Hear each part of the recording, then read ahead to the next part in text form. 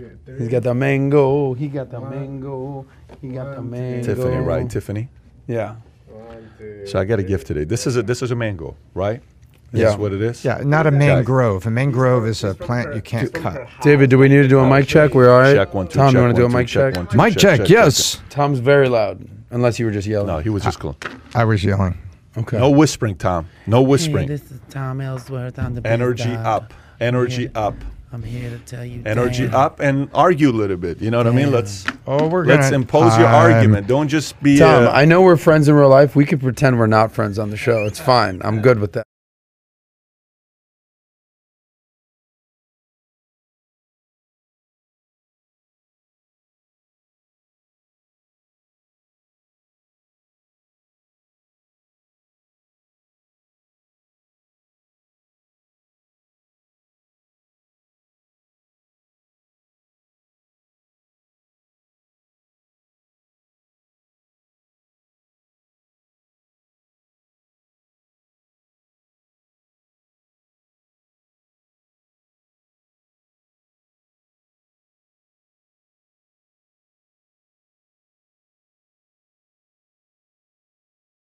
Fist fight you. Oh, fist fight you, New York Bizdoc. City, we are live. Are we live or no? Are we allowed to tell people We're that you were in New officially York live. City? Oh, Are we back here? hey, We are hey. officially. We Are we don't do allowed to it. tell people you're in New York City? No, you're not allowed to. I No, don't want you to that's tell it. them. I failed. Don't I tell failed. anybody I was in New York City Well, yesterday. nobody needed to know that you were in Italy No, last look, we're week. in South Florida, which only feels like New York City. Everything Everybody today from New York has to do City's with here. this mango. Have you Yes. ever had somebody walk up to you? Tiffany just walks up and says, Yes. here's a mango. Yeah. I'm like, what do you want me to do with 5 it? She minutes just give it. before you. So, Tiffany, if you're listening to this, thank Yeah. you, Tiffany. I Yeah. appreciate the mango to start She's off the handing day. out mangoes. Yes, we got Vitamin's You know what they say Angels. about mangoes, though? Here we go. Uh-oh. If your man ain't treating you right, you got to let that man go. Oh, really? Yeah. You're Wow. not treating you. All these jokes. I'm Okay. gonna tell you. I'm gonna tell the Mrs. Bizdoc. Man ain't treating What do you call your right. wife You gotta again? let The that Bizdoc man babe. The go. Bizdoc babe. You gotta let that man go. If Bizdoc ain't treating you right. By the way, somebody Bizdoc said babe. they're running late. I got to give a shout out to FA's comments. FA said Pat forgot to fill his tank and is waiting on AAA to fill it up. The other There day, we go. Yeah. The other day, I'm going to what do you call it? We're live. Global what? Global entry? That's what's called global entry, right? Yes. TSA free. So I'm going to global entry in Yeah. Fort Lauderdale, and I'm driving down. You got it now. First of all, the traffic is insane going over there. And the bridge at Boca, when it goes up, at least it's like 2 minutes. The bridge by the port that went up was 20 minutes. It was a massive bridge. Oh, Port that went up. Everglades, right? Whatever it is. Yeah, Yeah, it's Port Everglades, right by the Massive. FLO. I'm waiting for this thing to go. Finally, I make it. My car's at zero at this point. I have for about 15 minutes, I've been at 0 miles. And I post a picture, and I'm like, it's over. This is going to be like my 50th time I'm running out of gas. And I'm optimistic. It's the attitude of an optimist. I think we're going to make it. I think we got 10 more miles on empty. I think we can pull this up and do the impossible. And you know what? The Shelby said, you're right. Ooh. The moment I found this gas station, thank God for the Chevron right off the bridge. I pulled up, the truck turns off.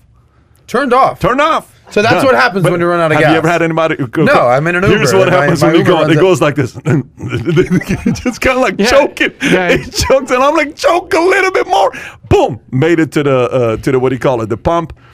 And I drove up to it with the cars off, filled up the tank. It would only let me fill up the tank because it's the big Shelby. I was only able to put $100. Got back in and took off. And I went to the TSA pre. Watch this. I pull up. I'm 25 minutes late. Caroline calls to tell him he's late. The lady gives her the biggest attitude, right? And I go in. I don't have a mask on. I'm late. I'm already like, I'm like, oh my gosh. Strike one, strike two. Strike two. And I've all, because I was with them for 10 years. I missed one appointment and I haven't had it for the last year. So I've just been using Clear. But again, Clear and TSA is better than just having Clear. Pull up. Are you Bet David? Yes. Follow me. I'm like, yes, ma'am. Nope. I said, ma'am, I'm so sorry. I said, sorry?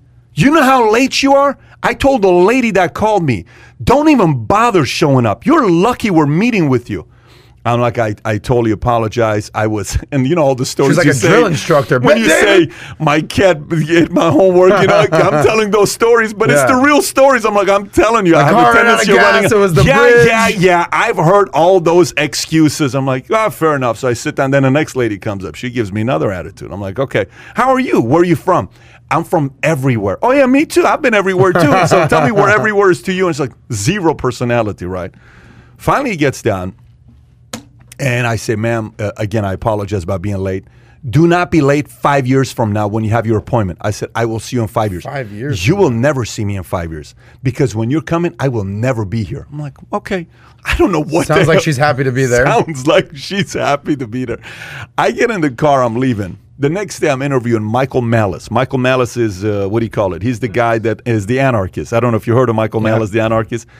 So we sit down, we're debating. He is a full-on believes in anarchy. He thinks America's a better place without a government, and we're going through. He says, have you ever seen how the government treats you when it comes down to customer service? I said, absolutely. As a matter of fact, an hour ago. So you were going just for a TSA appointment, not for your flight. No, I was just going for yesterday I went for my flight. 2 days ago I went for getting. So we'll see what's going to happen. Hopefully we'll get this. He was global going in. planning. The second most valuable number you have outside of your Social Security number is the number on the back of that global entry card, which is your TSA pre-number. It is ridiculously valuable. All right, so let's get into it. Gang, Super Chat, you already know the deal when it comes down to Super Chat. It's good to be with you. We got a lot of different topics to go through. Apparently, Ronaldo cost Coca-Cola $4 billion by simply saying Coca-Cola is not good to drink. You got to drink water, and he simply moved it. He just said agua. We'll talk about that. Hunter Biden is starting a full-time career as an artist, and is selling. I've already purchased multiple paintings. It's fantastic. My favorite artist. I can see. There's a picture of a hunter. $500,000 a piece. This says artist. This should say lobbyist. Let me just write that for Hunter Biden. Gosh, artist to be. He's going to be an artist selling his pieces to $500,000, which. If you speak to the mob will tell you that's a business model. That is a business model, which we'll get into here in a minute. That's exactly right. That's when a small local dry cleaner does $2 million a year. Yeah. And the mob is like, they bring the clothes, we take the clothes. I asked all of you. Laundering. I asked all of you what your favorite story was of the day. And we obviously know what Adam's favorite story was. If you haven't heard, folks, catastrophic announcement was made yesterday by eBay. eBay bans the sales of adult-only items moving forward. It's catastrophic. We've got a lot of complaints. I get all my stuff. It was a trending topic. Walked in today. He's on. I actually was going to buy you a gift. I was going to get you a nice dildo, but you can't. You can't. I'm sorry. By the way, have you seen that? I owe you one now. Adam, have you seen that guy that goes around representing like he's the media and he's interviewing guys and he puts the dildo in their mouth? So tell me, what do you think about what Trump said today? And the guy is like, what I follow World Star because every once in a while they posted some of our short clips, but every once in a while they like the mob stuff and the Kobe stuff, so they post stuff and Ric Flair stuff. But sometimes the post they have is just out of control. I'll be in the bed sometimes, like going through it just to see what's going on. Something pops up, babe. What are you watching? I'm like, babe, I promise you, I'm watching World Star. This is. Oh, you're watching World Star? What are you watching? The Hoochies, the host? Yeah, no, I mean, it's dildo interviews. That's right. It's epic. So apparently they're not going to be able to buy it on eBay anymore. It's going to be a challenge. So Morgan Stanley Chief to Bankers, if you want New York City salary, you need to be in New York City. That's going to be a good one to get into. Spotify clinches $60 million deal with Alex Cooper for her Call Her Daddy podcast, yanking it away from Barstool. And then Dave Portnoy yesterday gave a shout out to Barkley. If you ever want to be here, we would love to have you here. You can say whatever the hell you want to say, because Barkley yesterday announced the fact that he's sick and tired of his job because it's getting so uncomfortable. All they ever talk about off camera is what you can say and what you can't say. And he says, you can't have fun with this anymore. He says, I can't wait to retire in 2 years. Barkley's words. We'll cover that here in a minute as well. There you go. Big Short investor Michael Burry is back on Twitter and warning of the biggest market bubble in history. Want to raise your kids with high self-esteem? We're going to talk about that because the parenting experts got something to say about that. We'll see what that is. And then Putin and Biden say progress made in Geneva, but wide gulfs on issues remain. And Donald Trump visits the border before Kamala Harris.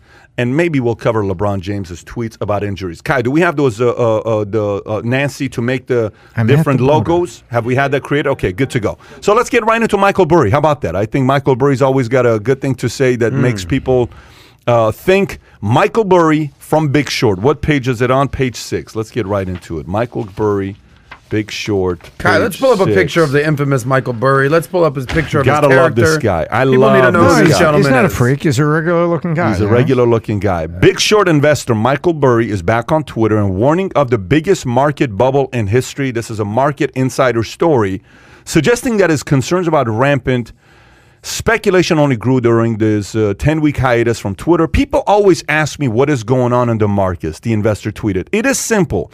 Greatest speculative bubble of all time in all things by 2 orders of magnitude. Flying Pigs 360. The hashtag was likely a reference to a famous saying in investing, bulls make money, bears make money, but pigs get slaughtered. Burry has repeatedly told investors, and they're being too greedy, speculating wildly, shouldering too much risk, and chasing unrealistic returns. The Scion Asset Management chief deleted his Twitter profile in April after sounding alarm to Tesla stock, which he's short, as well as GameStop, Bitcoin, Dogecoin, Robinhood, SPACs, inflation, and broader stock market. So having said that, Tom, do you agree with what Michael Burry is saying? I mean, this is not a guy that just throws comments like that out there. Right. You know, I think he's correct on a couple axes. And the question is going to be is which sectors pop, right? Which sectors, I don't mean pop up, which are the classic pop of the bubble? Because there are 3 factors right now. Inflation is low, but everybody's talking about it going up. You look at the number of times it's mentioned in the media, you see all those charts, people are talking about inflation. Interest rates have continued to be at historic multi-year lows, and which makes debt cheap. So you've got 3 problems. 1, I can get all the capital I want. Asset prices get inflated. Speculation is there. We've already talked about people taking the millennials and the Zs taking their checks and open a Robinhood account rather than using it for anything or paying their parents' rent. And so I think he's right. You've got all these things that are driving up speculation in the market because there's so much capital out there. Debt is ridiculously cheap. And, you know, I think he's right. The question is going to be, where does the correction happen? Does the correction happen in real estate? Does a correction happen in energy? You know, where does a correction happen? And right now, you know, my eyes are on real estate because what's happening in real estate, there's a really bad side of it that's happening on rents. And so I think the government's got to step up, but I think he's right. And so what will be the pin that pops the bubble? I don't know, but I'll tell you, I think he's right. What do you mean by rents? It's off, by the way. What do you mean by rents? Well, what's happening right now is if you take, you know, you and me, maybe we buy a small house and we're going to have it as a rental. Right now, if we pay 50-60% cash, you know, we probably keep the rent at some current market moderate. But right, even at low interest rates with debt, we look back and we do the math on it, and the rent needs to be 5, 6, 7% higher than it was a year ago because the underlying asset cost us more to buy. And there's a payback model. We're not trying to gouge renters. It's just the payback on it. So I'm looking at rents that are being driven by housing prices. It's interesting that you bring up rents and real estate because if you actually look at essentially what is named here, he's talking about Tesla stock, GameStop, which we all experienced at the beginning of this year, and I interviewed the founder of Wall Street Bets, who had very strong opinions on everything that was going on with GameStop. He names Bitcoin. He names, obviously, Dogecoin, Elon Musk, a little friend right there. Robinhood, SPACs, which we cover a lot. Inflation, which the Fed just came out and Jerome Powell had some words to share on inflation. Yeah, maybe I will, maybe I won't, but I'm thinking about it. And the broader stock market. So he names all these asset classes that, like you said, could pop the bubble. I think it's just interesting that he didn't name real estate, but you instinctively said, well, you know, maybe the real estate here, because where did Michael Burry make his name for himself? Was when he basically called the subprime mortgage meltdown in 2008. He basically bet against America. And if you ever saw the movie with The Big Short with Brad Pitt and well, Hollywood glamorized it, but what he was pointing out was there were bad mortgages in bonds and there was insurance on those bonds, and that combination was the classic line that was in The Big Short. It says, if the bond was the, what was it? If the bond was the, was the match, then the insurance that was on the bond, that was 20-to-1 insurance, was the nuclear warhead. And it was, he was right. Yeah, he was right. He said there were crap mortgages. By the way, if you're watching this right now, and bonds. I'm curious, if you're watching this right now, how many of you, your rent has increased? I just looked at an article right now. Rents for single-family homes just saw the largest gains in 15 years. This is a June 15 story, which is 2 days ago. And when they say gain like a stock, what they're really saying is the rent went up. Increase, yeah. So single-family rents were up 5.3% year over year in April, rising from a 2.4% increase in April. 5.3% rent went up. That means if I'm paying $2,000 a month, now it's $2,100, right? If I'm paying $3,000, that's $3,150, which you may say, Pat, I don't think that's that big. That's Wait a not big minute, deal. those are single family. That's another houses, though. 2/3 of a month. That may be not a lot to you. Remember, Yeah. the guy that's making $50K is going to see this.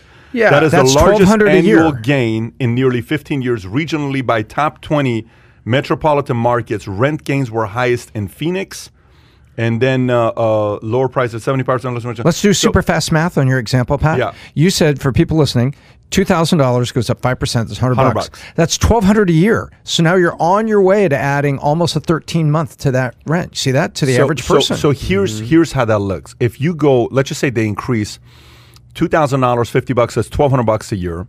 If a person's making $50,000 a year, what's $1,200 to them? Is that 2%? That's 2%, right? 2.5%, 2.5% of their income just went down. That's pre-tax, obviously, right? That's pre-tax. So Yeah. even if I go post-tax, that let's just say that's a 4% decrease, right? They need a 4% raise to keep up with imagine you go to your company and you go to your company and they say this year we're decreasing everybody's salary by 4%. You may not feel it, but you're going to feel it, right? Yeah. Because for that middle America low-income family. So, and then it's not only this, gas goes up. Everything is pretty much going up. So you're only seeing one aspect of expense. People are going to see it in other places. But if you're watching this and your rent went up, I'm curious. Has anybody felt it anywhere? UK, one person said their rent went up 5% in UK. Mark Sesh just says, my buddy's rent went from $1,360 to $1,700 in Mesa, Arizona. Yep. Anyways, we're going to see what's going to $1,360 happen. to $1,700. That's a big number. Time to find a new apartment.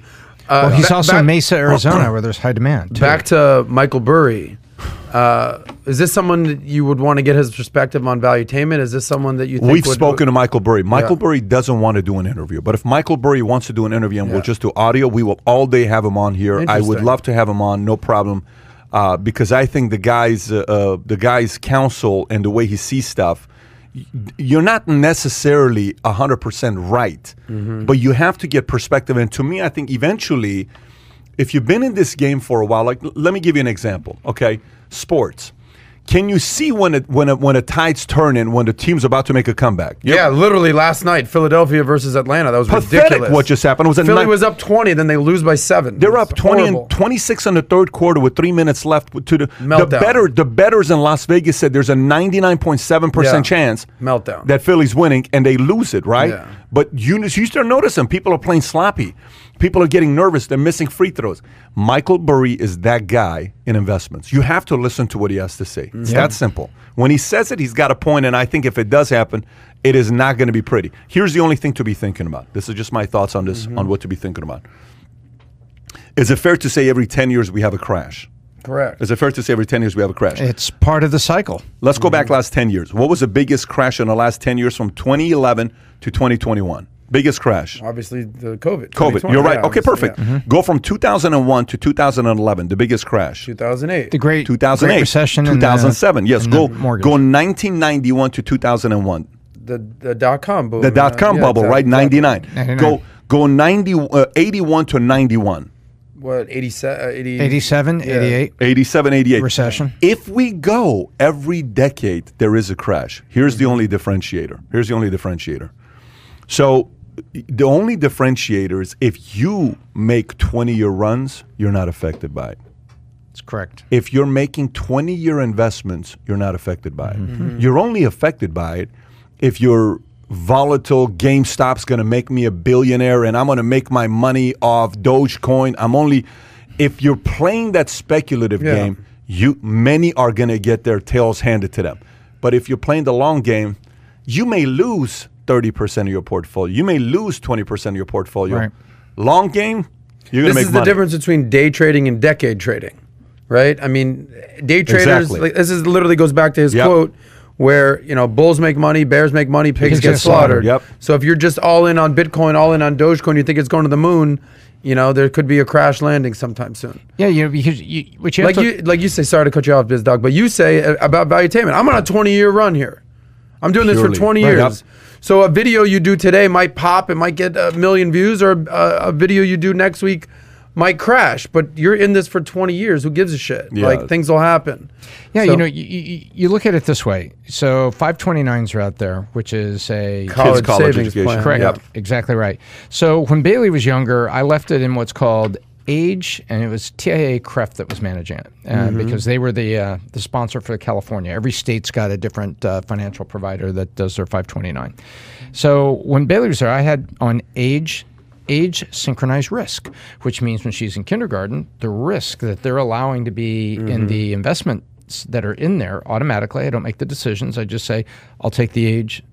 It's kind of like a target date fund. Correct. That's exactly right. In finance, yeah. So what happened was, she lost 30% of her poor little 529. When she was 4 years old, probably. How old was she? 4 years old. Yeah, okay, right? yeah. Now it's bounced back. And that's right. Now it's back, and it's tripled since then. Bailey's a millionaire. No, she's not a millionaire, but she's not going to have student loans for a bachelor's. I'll tell you that. Great. It's a So great now- dad right there. So, no. Her but- grades are insane. Go ahead, Tom. And then what I did was I flipped the switch on Age synchronized risk when she was a freshman, because I was thinking about the traders that maybe the synchronized risk what they're looking at the current market, and I moved it to market index funds and that, which is another choice. Yeah. The age synchronized risk has been more volatile, and I'm like, wow, their age synchronized risk. These are people that are supposed to be professionally managed target date funds, and even them, PBD, are, you know what I'm saying? Yeah. They're a little too crazy.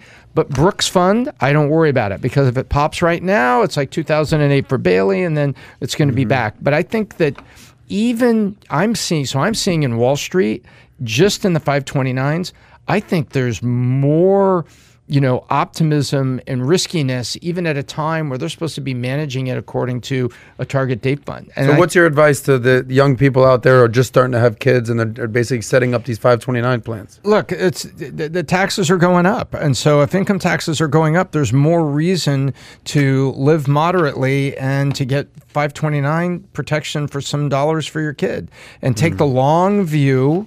Take the long view. Yeah, I mean, listen, here's the point. You're working day to day, you're going to get crushed. You're working long term, you're going to be all right. If you're going to be constantly emotional, buying, selling, you're going to take a hit. But the reality part of it is, take a look at Ken Golden from Golden Auctions. This is a collectible cards auctions. He just raised some money last year. Do you know how much he sold last month in cards? Just last month. Bloomberg contacted him to do a story. You know how much he sold last month in collectible cards? What do you think he sold just last month? Did I tell you the number? No. What do you think he sold last month, total collectible cards, just last month auctions? I'm going to make a wild guess. Just remember, like, this guy was doing a couple $1 million a month. Then he went to $5 million. Then he had a record-breaking month. He did $10 million. What do you think he did last month? I'm going to say, with all the capital that's out there and everything that's happened, did he touch $1 billion? $1 billion a month? In a No, month? that's No, aggressive. cards, Tom. I would say Cards. max No, 50 million, 50 100 million. million. He did Wow. 50 million last month. Wow, that's crazy. But you know what 50 million is? Up from $1 million, though. Guys, you know what 50 million is? 50 million is $51 million cards. It's $500,000 cards. It's $1,000 cards. I don't think people rent like the 50 million. And you've got half of those in your 100,000 vault. times 10 is $1 million, times another 10 is 10 Gotcha. million. So 100. You're talking about the guy's selling so much right now because people are willing to buy cards today. They're not going away, right? But is that going to be the case if the market tanks? I don't know about that. Long term, are they still going to be great investments? Non-duplicatable assets will always keep their value. We need to add Period. non-duplicatable assets. What's your point? Non-duplicatable assets. That's it. Pat, Non-duplicatable what's it like asset. to have a calculator in your brain? What's it like to have a You're, calculator? you're literally like, Well, I messed one of them up when I said 50 million times 100,000. But you do have a calculator up here. I'm like, let me bust out my calculator, dude, Yeah. and get it. You got something going on up there. 500 times $100,000 Yep. cards. That's what I was going to say. It's $100,000 Those cards. days to drive you nuts, but you're on the big run. Yeah, if you're on the long, like, listen, you're building a business. You have a bad day. You had a bad sales day, but you busted your tail. Don't worry about it. Now, here's the thing. If you had a bad sales day, but you didn't bust your tail, worry about it, because habits are what gets you destroyed long Yeah. term. Because you were living easy and living assuming. I don't- Isn't there a bigger story here, a bigger metaphor for whether that's investing, whether it's relationships, whether it's health, whether it's trading cards, whatever it is, that you're going to have good days and bad days. But overall, if your perspective is positive and you're here for the long run, things are going to work out well. Obviously, if you work hard and you're all right, BizDoc, sneezing on the truth there. If you do your part, yes. Yeah. If you get emotional, no. If you're constantly getting rattled, no. Right. If you're constantly like, what'd you say? What happened? What did he say? If you're constantly, what did the market do? Oh my gosh, Right. take it out. It's react. This goes back to your stoicism that you talked about last Well, episode. no, and also what he talked about a minute ago about what asset class are you playing in? If you're in a very risky sandbox that doesn't have natural scarcity for what's in there, non-duplicatable assets with natural scarcity, real estate on the beach, scarcity, right? So it may crash and everything, but that's the part the scarce stuff that will be in demand is going to come back first. And so, but if you're out there, I'll give you an example. If you're out there on GameStop and you're just living with the guys on Reddit, on one stock there, talking about retail purchase of games at a time when games are all in the cloud, I think that is foolishly risky because there's nothing to come back when the party's over. You know what I will say? If you're under 25, Gold, cards. if you're under 25 and you're doing it, go at it. If you're under 25 and you're doing it, go at it. You're going to learn something. You're going to learn something. Listen, I was 25 and $49,000 in debt. You know what I did one time? Let me tell you one of the dumbest things I ever did in my life. You ready? Is this the Vegas gambling story? This is the dumbest thing I did in my life. I'm 25 years old. I'm 20 Freddie Chacon. So this is what I'm 23 years old. Okay. I go to Las Vegas. I'm trying to say when I get my Morgan Stanley job. I got a 9/11, so it's a week before I'm at Morgan Stanley. 9/10. So this is 9/3/01. How old am I? 9/3/01. 22 years old. Okay. I got an MBNA credit card. I go to Las Vegas. I said, screw this. I want to make some money. So my MBNA card allowed me to take out $5,000 cash. So I take the whole $5,000. Uh-oh. I go at the table. Paying 20-something%. And probably. this is at a time where I'm sitting there, I'm wearing this tank top, I'm just like chiseled, I'm in great shape. And This is the Greek god they This talk is the about. Greek god day. And the cashier mistaken me for somebody else saying, are you here for the what is it, Vivid convention? I don't know what it was. Are you here for the AVN convention? Yeah. I said, are you here Matter for of that? fact, I am. I said, what do you mean? It says, are you here because are you one of the AVN is the actors? adult Are you? stuff, right? Yeah, that's You're exactly nominated Actor of the Year. So he brings the other I'm guy. sorry, I know you finished second that year. So they're doing all this stuff, and we're having a lot of fun together. And then I said, guys, I'm going to make 30 grand today, period. I take the $5,000. Ask me how long it took me to lose the $5,000. Yeah, what, 5 minutes? 30 minutes. But, yeah, gone. By the way, $5,000 may not be a big deal to you right now. No, it's a big deal. If you're but gambling, when you're what? 22, you got $1,000 in your bank account savings. Yeah. You have nothing else. You don't have a 401k, and you put $5,000. It's insane. And you leave, and you're like, at this point of the game, I got nothing left. I got At age 22. 22 years old, and I'm going back. I'm going to go back into the Army. This is a screwed. I'm going back to the Army. On the drive back, I get the call saying Dave Kirby has offered you a job at Morgan Stanley Dean Witter. I said, you got to be kidding me. I started on a week after I lost The 5,000. unluckiest and unluckiest. Let me day tell you, of it was the the Thank you for the weirdest- call. I kind of need a job Well, at the yeah, moment. it's like, listen, I honestly have many options right now, but you know what? I will take your job because I Yes. want it. And then back in head, you're like, no, I desperately need a job right now to make up. So the point is this. Look, when you're younger, if you want to do some stuff, great. Don't make the big, stupid mistakes that you're going to pay a price for 20 years. You're going to make a mistake you're going to pay a price for next 3 to 6 months, whatever. Not the 20-year type of mistakes. But long-term, if you're investing long-term, you don't have a lot to worry about. Morgan Stanley Chief to Bankers. Well, now, speaking of Morgan Stanley, Morgan Stanley Chief to Bankers. If you want New York City salary, you need to be in New York City. This is a New York Post story. James Gorman issued a stern warning to his staff Monday, come back to the office by Labor Day or face a pay cut. Since the pandemic first started, the banking giant permitted its 70,000 employees to work from home. But with 70% of Big Apple adults vaccinated and an infection rate that's not even 0.5%, Gorman said it's time for workers to get off their couches and back to their desks. The chief executive also sent a sobering message to workers who escaped too far off locales to ride out the pandemic. If you want a New York City salary, you'll have to be in the 5 boroughs to earn it. If you want to get paid New York rates, you work in New York. None of this, I'm in Colorado and work in New York and I'm getting paid like I'm sitting in New York City. Gorman barked. A similar move has been adopted by Facebook, which told employees if they want to keep working outside of San Francisco or New York, they'll have to take a pay cut. What do you think about this, Adam? What do you think about this? I'm not sure why he said while you're living in Colorado, because they're all in Miami. You have no idea how many New York, finance that's a very type good people point. are down in Miami, living the time of their life. But you'd be amazed how many are in Colorado. I'm sure there are, but I'm saying the people that I know who are from New because York, they're skiing. They're All the Bergs? Yeah. they might be there for a week. They're going to Aspen. They're But going they're to on Vail. Miami. Yeah. That makes sense. I can't tell you how many people I know from New York, especially in the finance world.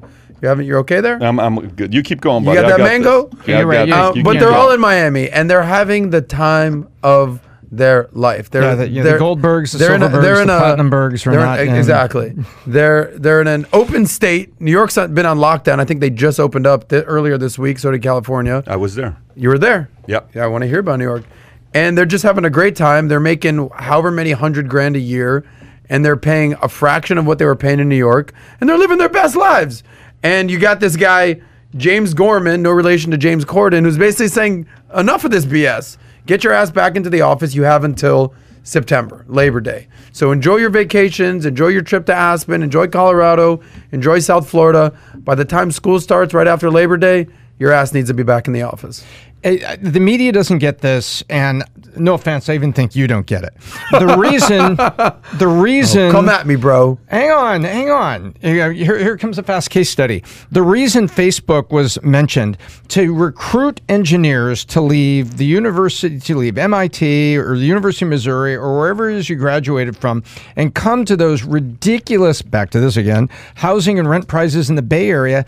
To compete, they had to pay certain salaries. So if you were in the Bay Area, and the larger companies will tell you, hey, your salary baseline, and this sounds like a big number to people who are listening, is $100,000. But here in the Bay Area, you're going to get $117,500 because it's a $17,000 cost of living adjustment that we give you for the Bay Area. And they tell you, now if you go to work in Atlanta at our regional office serving UPS and Delta Airlines and Coca-Cola on behalf of Google, you're back down to your baseline of 100. Mm-hmm. They will tell you that. And all they're saying here, he's saying, look, if you want the New York salary that we have to pay to recruit the best bankers, because we're competing with Goldman, we're competing with everybody else. How greedy of you, the media says. That's right. How greedy You're of you! so greedy. How greedy of you to take this? No, Shame on you. What he's saying is he didn't say you're going to get fired. He said if you want to go back and live and work in Colorado, that's fine. But I'm going to baseline you for Colorado cost of living because to get you to come to New York and work in New York, Is it fair? I had to compete. Is it fair? It's damn fair. You think it's fair, Adam, what they're doing? Yeah, I do. I do as well. I Yeah. think it's very fair. And it's being spun like Gorman's this ogre that's taking. I didn't even read it. I didn't read it like he's being an asshole or an ogre. I just said, look, if you're going to want to you get paid higher in New Yeah. York City or San Yeah. Francisco because the cost of living is higher. The taxes are higher. They get it. The salaries are higher. And by the way, and you're going to be working longer hours, especially if you're working in finance in New York City and Wall Street. What? And by the way, the Facebook, do you know how many people that work for Facebook that are saying, so if I want to stay here in Atlanta, I want to stay here in Orlando, I want to stay here in Dallas, I don't get my San Francisco wage. No, you don't. They said, well, that's fine with me because the cost of living is okay here, but I like working for Facebook and I got my job. People get it, especially when it's presented. Let me tell you what just happened here. I was in San Francisco a few days ago, okay? And we go for a walk. We go to the Fisherman's Wharf. Yeah, Oh, my Mario's gosh. never been to Alcatraz before, so we went. It's an awesome area, Yeah, it's a beautiful actually. place. It's a beautiful place. I know you was there. You were there last time. You was there. You were there with your. I was girl. there. You was there. You told the story. The Rock. And we go and have the clam chowder, which is delicious. You know, you have that whole clam chowder. Did with they the put it in a bread bowl for you? Oh my! I told them. I said, have you ever had this? They said no. I said, you, Caroline, Sam, and Mario, you need to try it. So they tried. So we walk up, we go across the bridge, we go to the sushi spot, not the best customer service, but we go up and we cross Throw this that place. in there yeah. for a little sprinkle of customer And we service. walk up all the way to the end, this one place by the water. And I go up and there's a homeless man sitting there. And I said, let me ask you, are there great white sharks out there? Oh, absolutely, everywhere. I said, do people swim here? Everywhere. I said, so what do you think about the city of San Francisco? Well, it's not the same city it was before, but I still love this place. But keep in mind, he's homeless. He's homeless. Okay. He's homeless. Box everything next to him. Yeah. But I still love this place. What do you love about this place? They still take care of their people. I'm like, oh, interesting. Really? Okay, great. So Yeah, I he's got my new standing there. syringes every Monday. This guy is standing to my right, and he's listening to my 10-minute conversation with this homeless man. He's in a beautiful bicycle, but he's not saying anything. So I walked this My way, and kinda guy. I said, what's your story? He says, I listened to the whole conversation you had with him. I said, what's your story? He says, I'm on the complete opposite spectrum. I said, really? What's the spectrum? He said, I own the biggest condo right here on the water. I said, really? By the way, just so you know how much that is. Yeah, it's you know how much that ridiculous. is. You're talking about Yes. $30, $40 million number. It's not like a... The biggest condo on the water in Fisherman's Wharf area. Yeah, 20 to 40 Insane. million bucks is what you're paying. Just go look at Yeah, realtor.com, yeah, right? yeah. His bike is a $10,000 bike. Everything, he's got the leather jacket on, and he starts saying, he says, well, this is not the same city it was 2 years ago, Yep. let alone 10 years. I said, why? He says, things have changed a lot. It's changed a lot. During COVID, what they did is they got, I said, I came over here for Morgan Stanley training and I stayed at the Mark Hopkins Hotel. He says, well, you wouldn't stay there today. I said, why is that? He says, because the mayor decided to allow homeless people to stay at the Mark Hopkins Hotel, and they negotiated a rate of $250, and they got free parking that they gave to the homeless people. And the city, the local people living here, the taxpayers paid for it. I said, you're kidding me. He says, no. I said, so how do people respond to it? He said, well, first of all, Mark Hopkins Hotel, they're going to take the business because it's homeless. They're not, no one's staying at their hotels, so they want to take some of the money. He says, but it's not the same That thing was as their before. COVID relief plan. I said, so how do you feel about the policies here? He says, well, I understand what they're trying to. He says, you know what else is the problem? Everybody that's getting out of college that's coming here for a job, they want 180 to 200 a year starting salary. I said, 180 to 200. College grads? He says, yes, because if you're not making 180 to 200, you can't survive in the city. So they're asking checks like that, numbers true. like that, right? and they're getting paid because Facebook and Google are competing for engineers. I said, so tell me about stores. He says, what stores? Everything's shut down. We don't have stores. I said, why is it so dead? I don't see anybody here. He says, there is no stores. Everything's on lockdown. Stores are on lockdown. Yep. He's going through the whole thing. I said, I got a question for you. He said, yes. I said, you got a $10,000 bike. You got an expensive jacket. You live on the condo, on the water. I know how much that thing goes for. You look like you're a $100 million guy. Politically, do you lean left or right? Pointed question to him. Yeah. He says, well, it's a little bit, I used to be a Republican, then I became a Democrat, and I'm an independent living over here. I said, how do you think the policies have done to the city? And he tried to defend the policies. He tried it so hard. I said, all of this is not the people, is not the president, is not anything but local policies that are no longer working for people like you. It's not working for you anymore. I said, how much longer until you leave this place? I don't know, but I can tell you it's not the city I fell in love with. It's my favorite city in the world. And I came here with the dream of being able to live here for the rest of my life, but it's not the same. He says, okay, all right, good talking to you. I said, great. We walked off. They walked off. Two different people. One is loving the policies. The other one is not loving the policies. Here's the reality of it. One's homeless, one's worth $100 million. Which one? It's so crazy. He said homeless people are coming here by the left and right. Homeless people are coming to San Francisco because what do you mean you're putting me at the Mark Hopkins Hotel for free? What other homeless person wouldn't come here? People would volunteer to be homeless to stay at the Mark Hopkins Hotel. Yeah, give me the name of that hotel again. That's the exactly. address, By yeah. the way, Mark Hopkins Hotel is where Clinton stay at. It's where Wow. presidents Right, stay it's at. up at the It's hill not a called- regular stay. It's a beautiful hotel. You stay there, right? So Now it's a hotel for the homeless. This It's is a great. We this- saw a wedding up at the top floor. It's called Top of the Mark. This is the story of what's going on to a city like that. And people who are running now Morgan Stanley, Dean Woodard, they're starting to realize, listen, you don't want to be here working with me? No problem, buddy. But I'm not paying you the same. And I 100% support the decision that And I'm they're not making. firing you. I'm just going to pay you to. Well, he can't fire them. No, but he can't fire them. I mean, if they fired them right now, you know what kind of a publicity story they would have if they fired their people? Would you? It'd be would all you- over the news. Would you put a bow on this story? Because we talked about Morgan Stanley, we talked about San Francisco, we talked about the homeless. What's the overarching theme here? Where you going with all this? As you would say, what's your point? Yeah, the point is policies hurt great cities. That's right. So your policies push people out of a great state. I'm on a flight yesterday to New York, 2 days ago to New York. I got back last night at midnight. Guy sitting next to me is the insurance guy of Ernst & Young. And I said, so what do you do for a living? He says, I work at Ernst & Young. I said, what do you do at Ernst & Young? I'm their insurance guy. I said, okay, cool. Which office? New York. I said, really? You're still in New York? He says, oh, now I'm in Florida. And he's watching CNN. It's so funny. He's watching CNN, and I got my ESPN. I'm watching, but he got CNN on. He goes CNN, MSNBC, CNN, MSNBC, CNN, MSNBC. That tells you which way he leans politically if he's going CNN. So it's very easy to read people now. They CNN, MSNBC, right? So I'm watching him, and I said, so what are you going to do with New York? You're going to stay there? He says, oh, no. I said, why not? He says, look, COVID forced me out, and I've been in Florida, and I'm staying in Florida. It's going to be very hard to get me to go back to New York. I said, so how do you feel about the policies in New York? What do you think about the policies? Well, I know what they're trying to do. It's great. I think they have to be taking care of their people and all this stuff. I said, but why don't you support those policies and go live there and pay the taxes? By the way, do you think he support what they're doing for people? Well, if I can find a way to pay less taxes, why wouldn't I, to take care of my family? I said, but you support those policies, don't you? Well, I do. I said, so why don't you go fund those policies and stay up there instead of funding no policies in Florida because you're not paying any taxes? I see where you're going with this. But look, I don't know what I'm going to do. I'm probably going to stay put in Florida. Again, bad policies drive out talent. That's not a lightweight guy. That's a heavyweight guy that's working at Ernst & Young. One of the big CPA firms. Who's also being careful talking to somebody that he doesn't know. And he's looking at a house on his computer that's a $5 million house he's shopping for. He's shopping for $5 million houses on his computer. This is not a lightweight guy you're talking about, right on what he's doing. Policies push out good talent. You cannot keep bad policies that detract top talent. And, right now, who ends up looking bad right now? A guy who's running Morgan Stanley. He's looking like the guy that's the bad guy.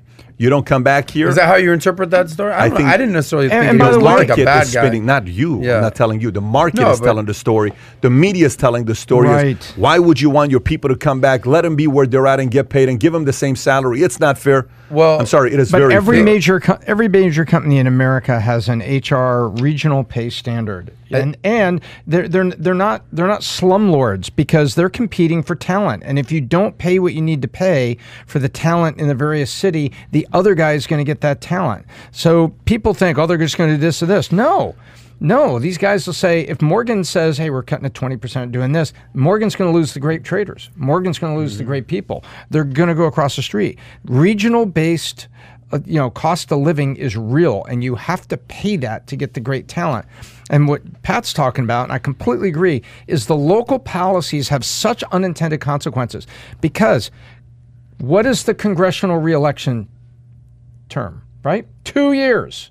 Every 2 years you're running. And it's always a short-term policies. Give me the votes. And the unintended consequences are huge. Willie Brown, when they had the Council of Mayors in San Francisco, Kamala Harris, Willie Brown?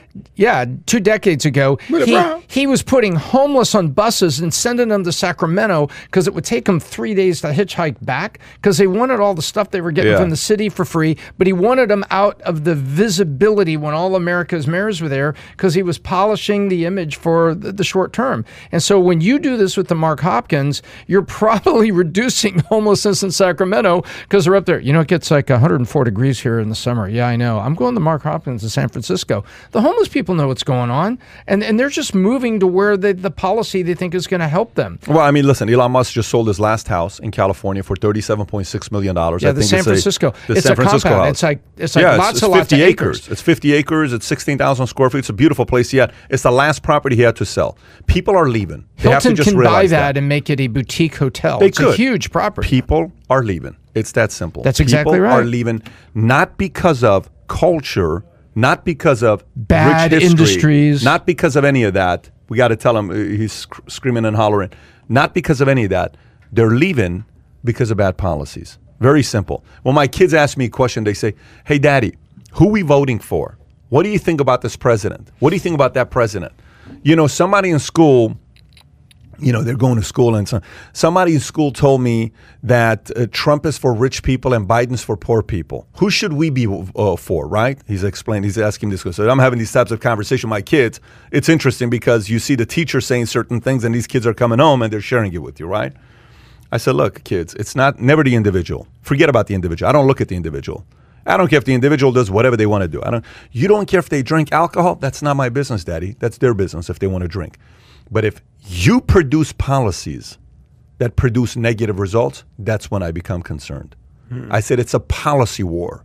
It's nothing more than policies. So when people ask, which president do you like? They'll say, I disagree with Biden's policies. 6-year-old Dylan, 7-year-old Dylan says, I don't agree with his policies. What percentage of America do you actually think thinks that way? No, man, what are you talking about? What percent?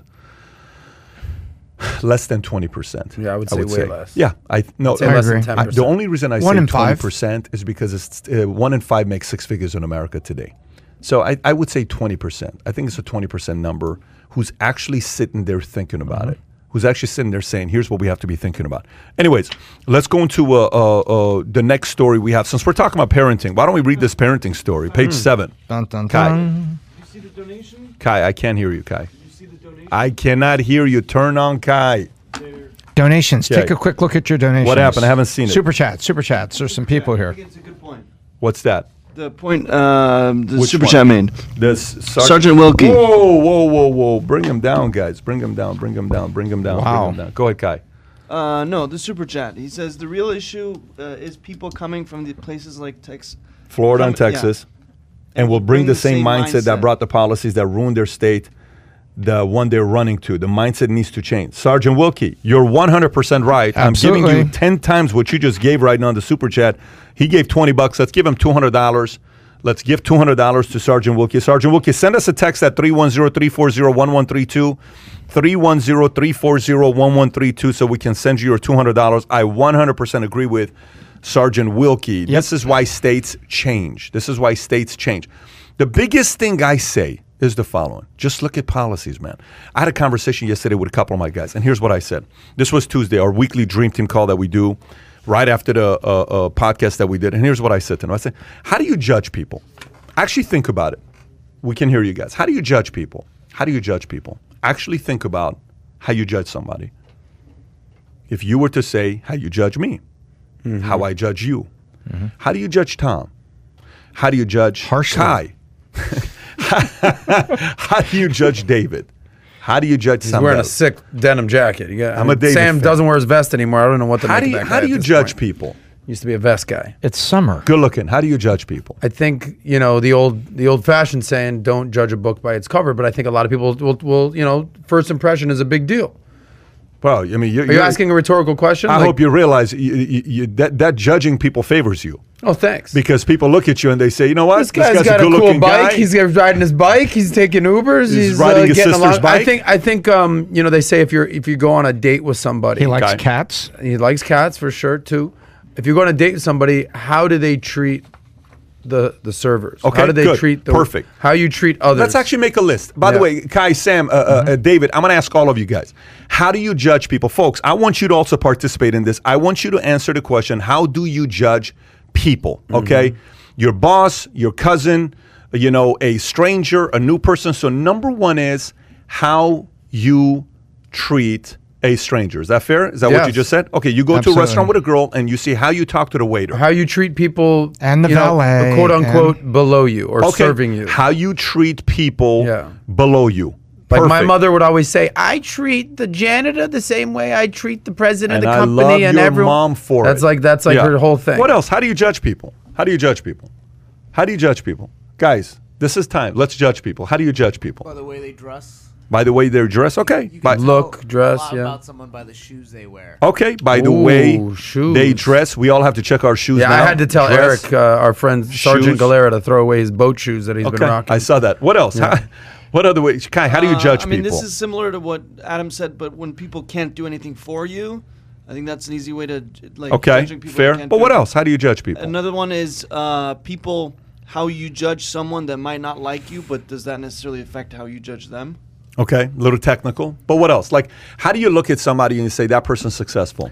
How Who do they you? hang How out do with? you? I think their language, the words that they use, Language. the way that Yeah. the way that they speak, are Okay. they talking You took mine. eloquently? I listened. Well, to, speak up, Biz Doc. What's up, dog? You judging me? No, No, I listen. I listen to their Tom's a language. pretty and judgmental guy No, sometimes. You're I judging listen me to right how now, they Tom. say what they say because you'll see a billionaire sitting next to you that is not wearing the big watch. He's got a little Apple That's true. Watch. He's got things, and he is not How they trying to say flash it. What they say. But I Okay. like to hear how they talk. I What like else? to hear the words Who they they use. hang out I like with? to- Who they hang out with? What else? I'm just looking. Let me look at some of the people I mean, here. speaking of Kai, Kai, what accent all right, they let's use? look Do at they this use here. a Once you crazy find out- accent? Are they Americans? Somebody said. Once you find out where they live, you know? Okay, everybody's saying, Kai, can you speak up, please? Character.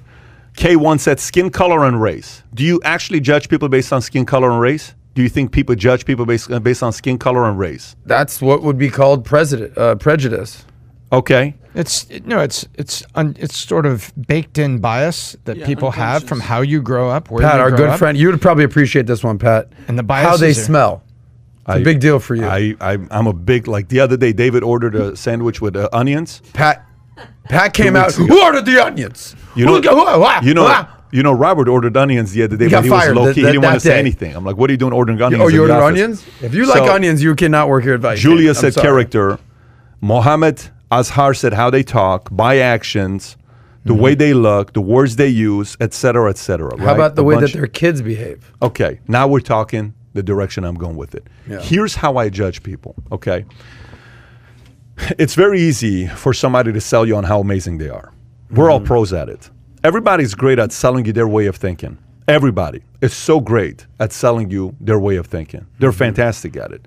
They can sell you their lifestyle. They can sell you their decisions. Words are You know, cheap. for example, let me give you stuff. So, the reason why I don't work that hard is because money doesn't drive me. I'm not driven by money. The reason why I don't like to work past 5 o'clock is because family matters a lot to me. And I Work-life like to come balance home. makes better So I people. want to come home and I want to spend time with my family, and then they sit home for 4 hours and watch TV, and they're on their phones for 2 hours, and they call that quality time, right? We're selling ourselves Amen. on whatever thing that we're doing, right? It's selling. We're selling. Okay. I judge you. It's self-justification wrapped in selling. I judge you based on your relationship with your mom. When that day she dropped you off with the BMW and we went in the car and went to Wynwood. I judge you based on your relationship with Adrian, on how you guys are at that Soho house, on how much that guy loves you, and you guys have traveled together. My You guys best are friend, guys. best Let's not- friends. No, like, well, I mean, I think both of you guys are single. I don't know the whole story. That but guy is doing all right for himself. yeah. So then I judge you based on Yeah. Keith. Yeah. I judge you based on all of that. My network, my Your circle of network, who friends. you are, right? Yeah. And then I judge you based on how you treat people. Okay. I judge a successful person based on how many people around them are winning. If people around you are winning, I judge you and I say, check, this guy's a winner here. Because if you work with this guy, guess what? You're going to win. Winning could be a lot of different things. Winning could be advancing. Winning could be a lifestyle. Winning could be monetary. Winning could be the way the person improves as an individual. Winning could be the way the person communicates before they came here, how they talk now. Winning could be how that person processes issues. Winning could be how that person leads. Winning could be many different ways. If I watch the people around you winning, I say you're somebody worth following, right? Okay. How do you judge policies? This whole thing is about policies. Right. How do you judge a good policy? Based on the results. How many people are winning? It's not about, so if you think about how many politicians sell how amazing their policy is, I don't give a shit how great you are at selling how amazing your policy is. What I care about is the results of your policies. And the policies of New York and California are catastrophic. The results of the policies of whatever the mayor of San Francisco did, it's catastrophic. The results, I'm in New York walking, driving, my driver's taking me places. Boris, I had a chance to meet Boris, good guy, by the way, very good conversation we had with Boris until I realized who Boris was. We're driving around, Boris is taking me places, and we spent a good, the entire day he was with us, right? And I said, so tell me, what's happening with New York? He says, it's not the same anymore. I said, what do you mean it's not the same? This is yesterday. So what do you mean it's not the same anymore? He says, people have left. I said, do you feel it? He says, do I feel it? What do you mean, do I feel it? 500,000 people left. Yes, I feel it. How do you feel it? Business? Customers? Traffic is less? I feel everything that people have left. I said, so what are you going to do long term? So I don't know. Guy's got 3 kids. I think he's got 3 kids, right? I don't know what I'm going to be doing, right? Smart, intelligent guy when I'm talking to him. So what do you think about this? So why do you think some of the people who sell their policies, he's telling me this. He says, I watch Jorge Ramos. I watch Univision. I watch all this stuff. We feel like the policies are good. I said, no, it's not the policies that are good, man. If they were so good, the results will be so good. So the way you judge a politician is not by how they talk. Unfortunately, the lower level stuff is that, because the lower level of judging somebody, I'll never forget, Fernando Lasso was one of my groomsmen at my wedding. First day I started working at Hollywood, Bally's, El Centro. I walk in, I'm like, I walk in and I'm this, guy, just like, hey, what's up? How you guys doing? How's everybody? And I'm just talking to everybody. He says, Pat, when you first walked in, I said, this has got to be the cockiest guy I've ever met in my life. He says, I didn't like you. I didn't like the way you looked. I didn't like the way you walked around like you owned this place. Something about, I'm like, he says, 6 months later, you're my best friend of my life. We became best friends, Fernando Lasso and I. The stuff we did together was a different story. Sometimes people look at somebody and they say, this guy looks like he's rough around the edges. This guy looks like he's this. They judge. But sometimes it's the other way around. You look at somebody and say, wow, he's so presentable. Yeah. He's so, he looks like he's got his stuff together. But then deep down inside, there is no substance. Substance to me is results, and results to me is policies, and policies that produce the right kind of results, check mark. Good for you, keep at it. So we can say all we want about how amazing and how noble some of these politicians are. Just go look at their cities. That's the best way to judge them, to see how great of a job they did for their, what do they call it, constituents? Is that what they call it? Yep, that's exactly what they call it. I work for my constituents. Well, why don't you clean that place up? Because your constituents are kind of not too happy with you right now. But the ones that are voting for you is the programs you keep giving them for free. And people are paying a price for it. Those who are creating jobs for you to be able to have tax money to come up with the social programs, you're pissing them off. You may want to be careful with that part right there. Anyways, okay. All right, so let's continue. This has nothing to do with how to raise your kids, though. And we still haven't gone to it on page 7. Let me go to page 7. Raise. No, I was going there, and I got interrupted here, and I changed subject. I think it was well worth it. Okay, you tied it back to policy. Want to raise kids with high self-esteem. Did you just point at me on the interruption thing? Of course I did. I'm judging you the entire time. Matter of fact, you know what? This is yours. Go ahead. Oh, so I'm supposed to eat the mango. You let that mango. Tiffany, I just gave it to Tom. We're passing it now. Pass. Just in case you felt special from the mango. Yeah. Everybody got a mango around here. No way. Everybody got a mango. See, I don't like that. I wanted to be the only person that got a mango. No. So then the question becomes, is this the biggest mango? Maybe she saved the big piece of chicken. You saved the big piece of chicken for Daddy when he gets home. All right, CNBC story. Want to raise the kids with high self-esteem? A parenting expert on the power of teaching your kids repetition and ritual. The first few years of parenthood is a huge adjustment, especially if you're a working parent. All of a sudden, your baby is walking and talking. They turn 3 and demanding to know why you have to leave them to go to work. Whatever your work schedule, those mornings, evenings, weekends can feel very short, and you'll want to make them enjoyable and high impact in building your kids' confidence and self-esteem. The key technique to getting there is through teaching repetition and ritual. If your son knows you'll pick him up and hug him in the same way when you came through the door each evening, he'll look forward to it, and he'll be thrilled when it happens. Sing that favorite song together each day on the way home from daycare. Begin each Saturday morning with breakfast at the same time. Tuck him into bed in a consistent way each night. For you, repetition is dull, but for children, especially toddlers, it's wonderful and reassuring. The world is a brand new and complex place, and when they see patterns in it or accurately spot what's coming next, it gives them a sense of security, mastery, and delight. Tom? I think there's some truth in this, but I think it was a puff piece by CNBC. But I will say this. You like it. You know, what you do when you bring consistency to a 2-year-old, they sleep through the night and everybody's happy. Yeah. So when you put them to bed at the same time and put them through a ritual, the kid has a more consistent pattern. You don't want the kid waking up in the middle of the night, crawling into bed with a toy saying it's time to play. No, it's not. It's 4 a.m. Leave us alone. Obviously, that's never happened to you. Oh, it's happened to everybody where your kid's at a sink, you're at you go out of town to a wedding, and so you're up late till 10 o'clock, and then the kid's at a sink, and then the next 2 days, the kid's literally at a sink. They're tired, they're grumpy, it's hard to get them up, and so when you take the routine of it, I think routine for kids is good. It gets sleep patterns and activity patterns. Does that inspire you to have kids? Big time. But I'll tell you something else. There is something here in consistency and trust, because the kids want to trust in something, right? It is a tough world out there, and kids feel stress in certain ways too.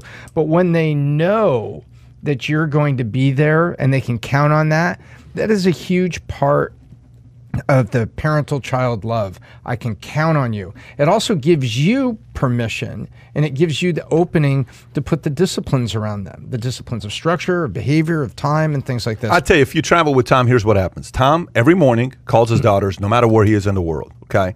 And every night, before he goes to sleep, Tom calls his daughters, and they pray together, no matter when it is. By the way, I've never seen Tom forget those two things.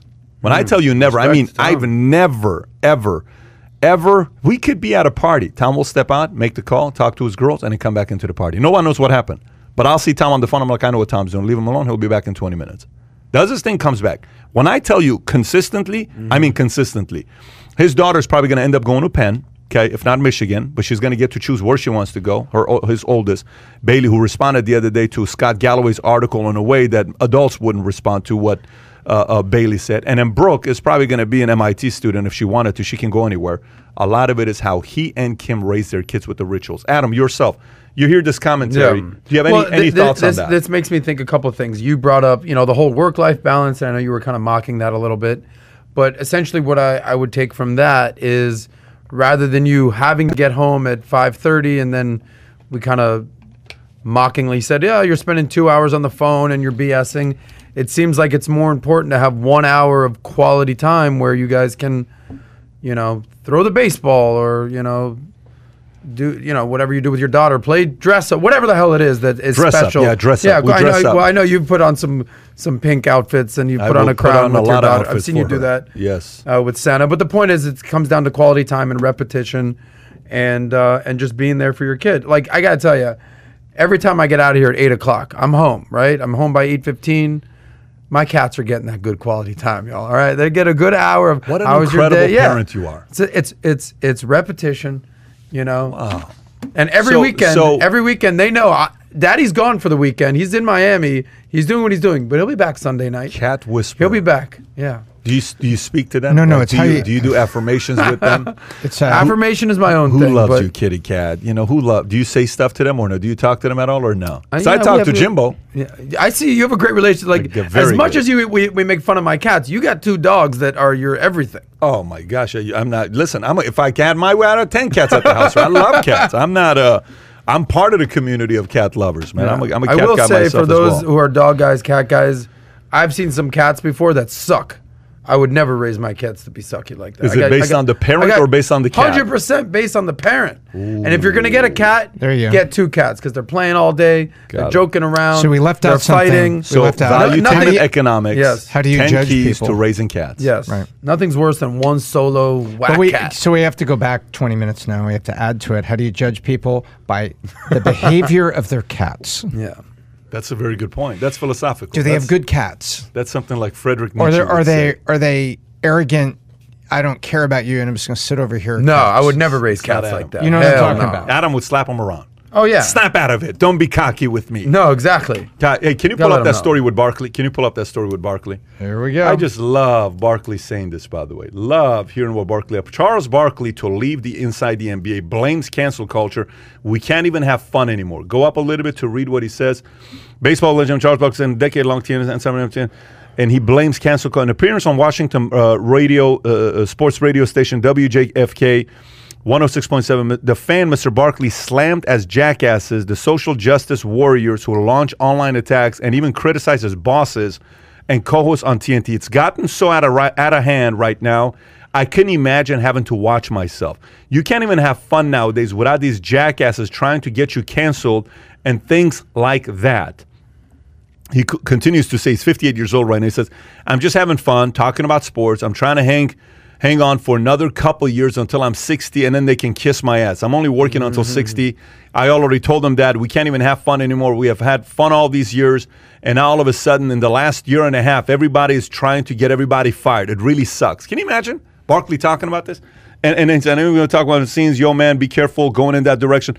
All we ever talk about behind the scenes is, yo, man, be careful going in that direction. We can't have fun anymore. We've had fun all these years, and now all of a sudden, the last year now, same thing here. So, Barkley, I don't know how many Emmys he's won. I think it's 8. I don't know the number. How many Emmys has Barkley won? Can you pull it up? I think he's won 8, 9. He's won a bunch of Emmys, right? Here's a guy that's won a bunch of Emmys. He's loved, admired, probably the best guy to listen to, entertaining as hell. He keeps that show together, if you think about it. Yep. He's won 4 Emmys. He's the glue guy. He's the glue guy. Even Shaq says, Shaq says the face of this show is Charles Barkley. Shaq. He said the face of who holds it together is Charles Barkley, right?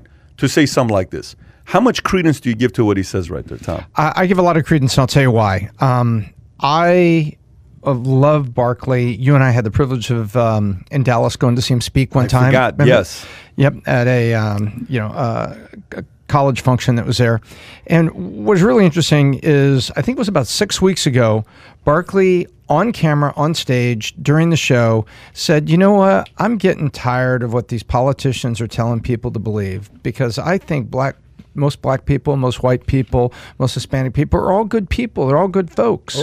And they're getting tied up into this thing. You remember that? He gave that little speech? Yep. And I thought that was so pure and so necessary for him to say, you know what, the people I see, I think everybody of all colors is basically good, and they're getting revved up by outside forces. Do we have things in America that need to be addressed? Yes. Do we have things that need to be changed? Yes. Do we have historical things that have kind of followed us around that we have a chance to get a new generation thinking differently? Yes. But right now, the majority of people are good people as we work through all those things, but they're getting revved up by the government that wants power and pitted against each other. And he's talking here, these jackasses are just trying to get you fired. It's a technique of lobbying now to get someone fired for having anything other than no opinion. I think it's terrible what's going on with Charles Barkley. I think to Tom's point, I do agree with him here. Look, Charles Barkley is a personality. Even when he was playing in the NBA, he had a larger-than-life personality. He went against the grain. He said, I'm not a role model. Remember that famous commercial? Tell your kids not to listen to me. Who says that? What adult says that? So this guy's been cancelable before cancel culture was a thing, but he's maintained it for the last 30-plus years. I think something that is resonating. I mean, what side politically do you think Charles Barkley leans? Center. Center what? He's probably center, period, center. Yeah. Okay. Well, I think he's more center left. I mean, he supported Doug Jones in Alabama. He supports more Democrats than he does Republicans. Sure. That's for sure. Okay. Which way do you think Bill Maher leans politically, as an example? Center left. Center left. Okay. Left. So you have there's a theme here going on here. Even me, for example, Charles Barkley, center left. Bill Maher, a little more left, but it seems like he's coming center. Me, a little more left, especially socially, fiscally, a little more right. Coming a little more center. And what's the common theme? We're all basically seeing what's happening with this wokeness and this cancel culture, and we're like, this is ridiculous. Being woke, a few years ago actually was a good thing. Meaning, I'm aware of what the hell's going on. I see what's going on. I have an opinion. I'm not just sleepwalking through life. Now woke has done a complete 180, and if you're woke, that just means you're part of this. You're canceled. You're cancel culture. Aunt Jemima, you're done. Redskins, you're done. You did this 20 years ago. You're done. Cancel. Fired. You're done. And that's a very slippery slope. And I think that's exactly what Charles Barkley is talking about here, is that if anything you say or anything you do is automatically cancelable and a cancelable offense, that's not America anymore. You know what Eisenhower said in his farewell speech when he was coming out? Do you know what he said? Do you know what direction I'm going with this guy or no? Was this the... No? Okay, he said in his farewell speech, he says, beware of the military-industrial complex. Yep. Okay? And what he said about this is the following. He says, if you use the word communism to try to cancel anybody, be very careful with that. Just because somebody uses the word communism, you don't cancel them. And this started off with McCarthyism, yeah, exactly. right? Which was, that's right, there you're going hey, with I have 200 and something people, kind of like Adam Schiff saying, I have proof here that the Trump was colluding with Russia. I have proof here, right? And then there's been no proof that he ever brought up. And so this cancel culture thing is something you have to be very, very careful with. Lincoln has a quote, I'll look for to read it to you, and he says the same exact thing. It is like he was talking about prohibition, where people are using prohibition to be able to arrest anybody. I mean, if you go back and you think about these laws that we came up with, right? You go back and think about the McCarthyism was what? If you're communist, anybody that's your friend, I can come after them as well and tape them, right? Very dark Then that period. goes to RICO. What did RICO allow you to do in 1970? And Rico, Racketeering, but yeah. what Rico allowed you to do is for if he's even hanging out with you, I can record his house without even getting permission. Slippery slope. And then Rico led to Omnibus, and Omnibus led to Patriot Act. It's more control, right? Okay. Today, if you think about who's doing most of the silencing, which side of the aisle is it today? Yeah, It's not it would the right. definitely be the left at this It's point. the left. It's Especially at universities, is that's like the big knock. What you Number hear one about is over there. universities. Yeah. Number two is social media. Number three is, I can go on and on. You can't, people don't feel, everybody who said anything about the virus being man-made got canceled until Jon Stewart said it on Stephen Colbert. Yeah, there's just When this he week. said it on Stephen Colbert, that video went viral. Why does he go viral and Stephen Colbert doesn't get canceled? But everybody else that talked about it the last 12 months, they got canceled. You know how many videos we've been canceled because we had a person that said what they said. So the Well, point, there's a reason for that. which is what? I think a lot of people are willing to listen to people that are on their team before they're willing to listen to someone on the other team telling them what's right or wrong. So if Jon Stewart, who's traditionally a liberal, no one on the right is going to listen to him, as an example, right? It's a lot of echo Jon who? chambers. Jon Stewart. I disagree. I think he's, what do you mean? He's a liberal, I center left. always listen to Jon Stewart. You're one of the few. No, I- many people. The point that I'm getting Yeah. here is a macro perspective I here. actually think Jon Stewart is reasonable. It's a lot easier. Yeah. I think he's If smart. you're, as- if you're, I'll just be very clear here. It's a lot easier if you're a Democrat. Yeah. To convince other Democrats, hey guys, your way of thinking is a little wrong. You need to figure this out. Versus a Ted Cruz trying to convince Democrats to think a certain way. Versus a Democrat, an Adam Schiff character, or a Stephen Colbert speaking to Republicans trying to convince them. Versus a Donald Trump saying, hey guys, you got to change up how you're thinking. I think the point that I'm getting at is that you're willing to listen to someone that's on your team before someone that's not on your team. So it takes someone like a Jon Stewart to wake up the left, if you will, as to maybe the I virus agree is, with that. is I man-made. think meaning it takes somebody from your own side to wake you to up. call you to call you to call you out. But I also think the reason why a lot of people were silenced the last 12 months is not because it's an opposing idea. It just doesn't fit the narrative. So if you're trying to drive a narrative, you have to silence anybody that doesn't fit the narrative, and that's what happened the last 12 months. Look, and So the narrative now moves. they're sitting there saying, well, yeah, you're right. It could be man-made. Well, we don't know. Who says it can't be man-made? Not, so it's a very, very slippery slope to go in a direction like that. And I applaud. Listen, I said this yesterday. I said, walking on eggshells and cancel culture, it always eliminates the most talented, entertaining people. Barkley's the most talented, entertaining person. He steps away. I agree. Kevin Hart was supposed to host the damn Oscars. He's the most entertaining, funniest guy at the time. The guys were getting box office. He was making records after records after record, to the point where he tweeted something the other day. I sent him a message. He says, "Much love and I appreciate you." It says, "Congrats on the house." We were going back and forth texting each other. There are certain people that you lose. Like, we want the Ricky Gervais, we want the Bill Burrs, we want the Chappelles, we want the Kevin Harts, we want the Barkleys. But no, they offended somebody. You got to be very careful, because you can't say that. God forbid you offend somebody. And then Nickelodeon the other day posted a offended somebody video on the left. Nickelodeon posted a video the other day trying to please the transgender community. You saw the numbers with Nickelodeon? Did you see what happened with Nickelodeon's number after that ad that went I'm out? sure it plummeted. Oh, it's not even plummeted. It's catastrophic.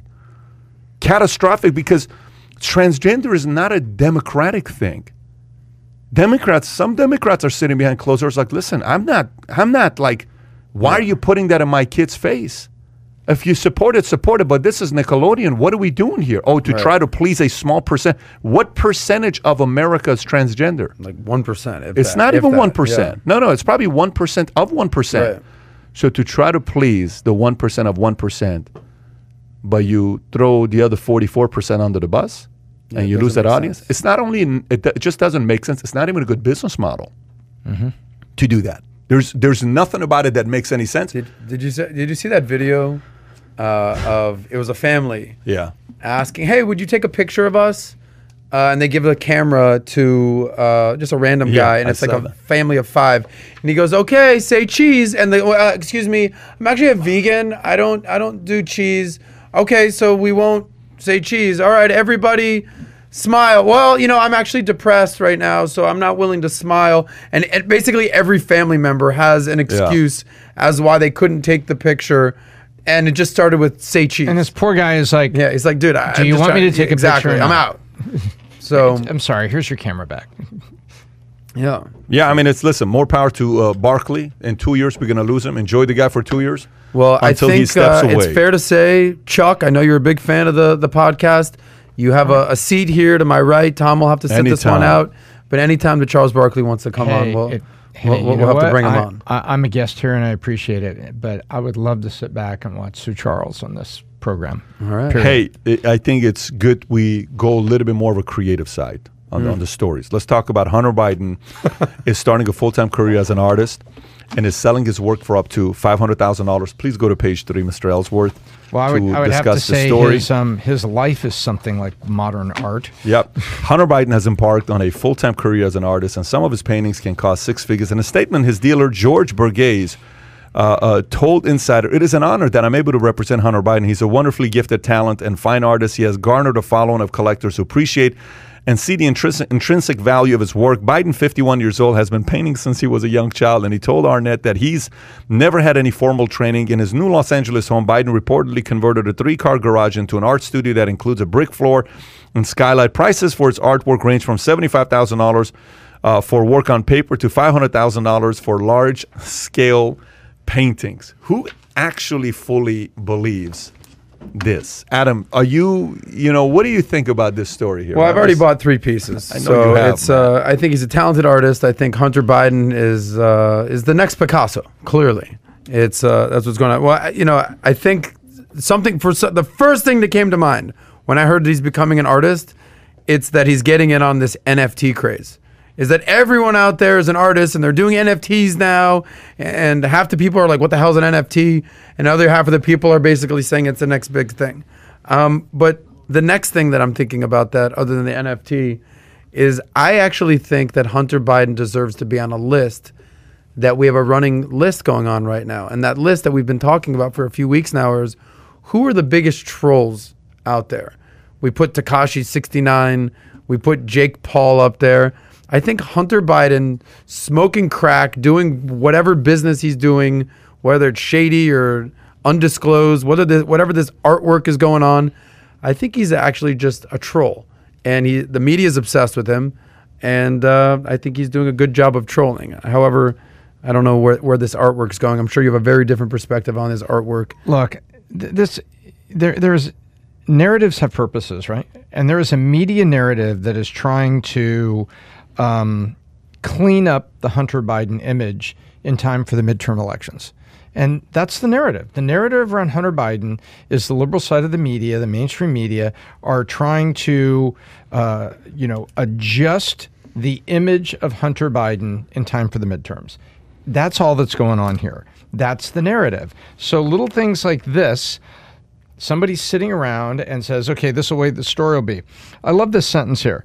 He has garnered a following of collectors who appreciate and see the value of his work. From China, from Brazil. I'll change it this way. From Mexico. He's garnered a following Saudi Arabia. Hang on. He's garnered a following of donors who appreciate the value of getting close to his father. No. I changed 2 words in the sentence. I mean, come on. I think this is a narrative. This is a puff piece that's been put together to help adjust his image in the face of the facts that he himself is just dumped in the lap of America. I remember Jerry Tarkanian being interviewed and saying, Tark the Shark. He says, your players get paid, UNLV. You know, the whole Larry Johnson, Stacey Augmon, who was Plastic Man. Anthony and all those guys. Stacey Augmon. Yeah, Stacey, Plastic Man. That's right, left-handed guy.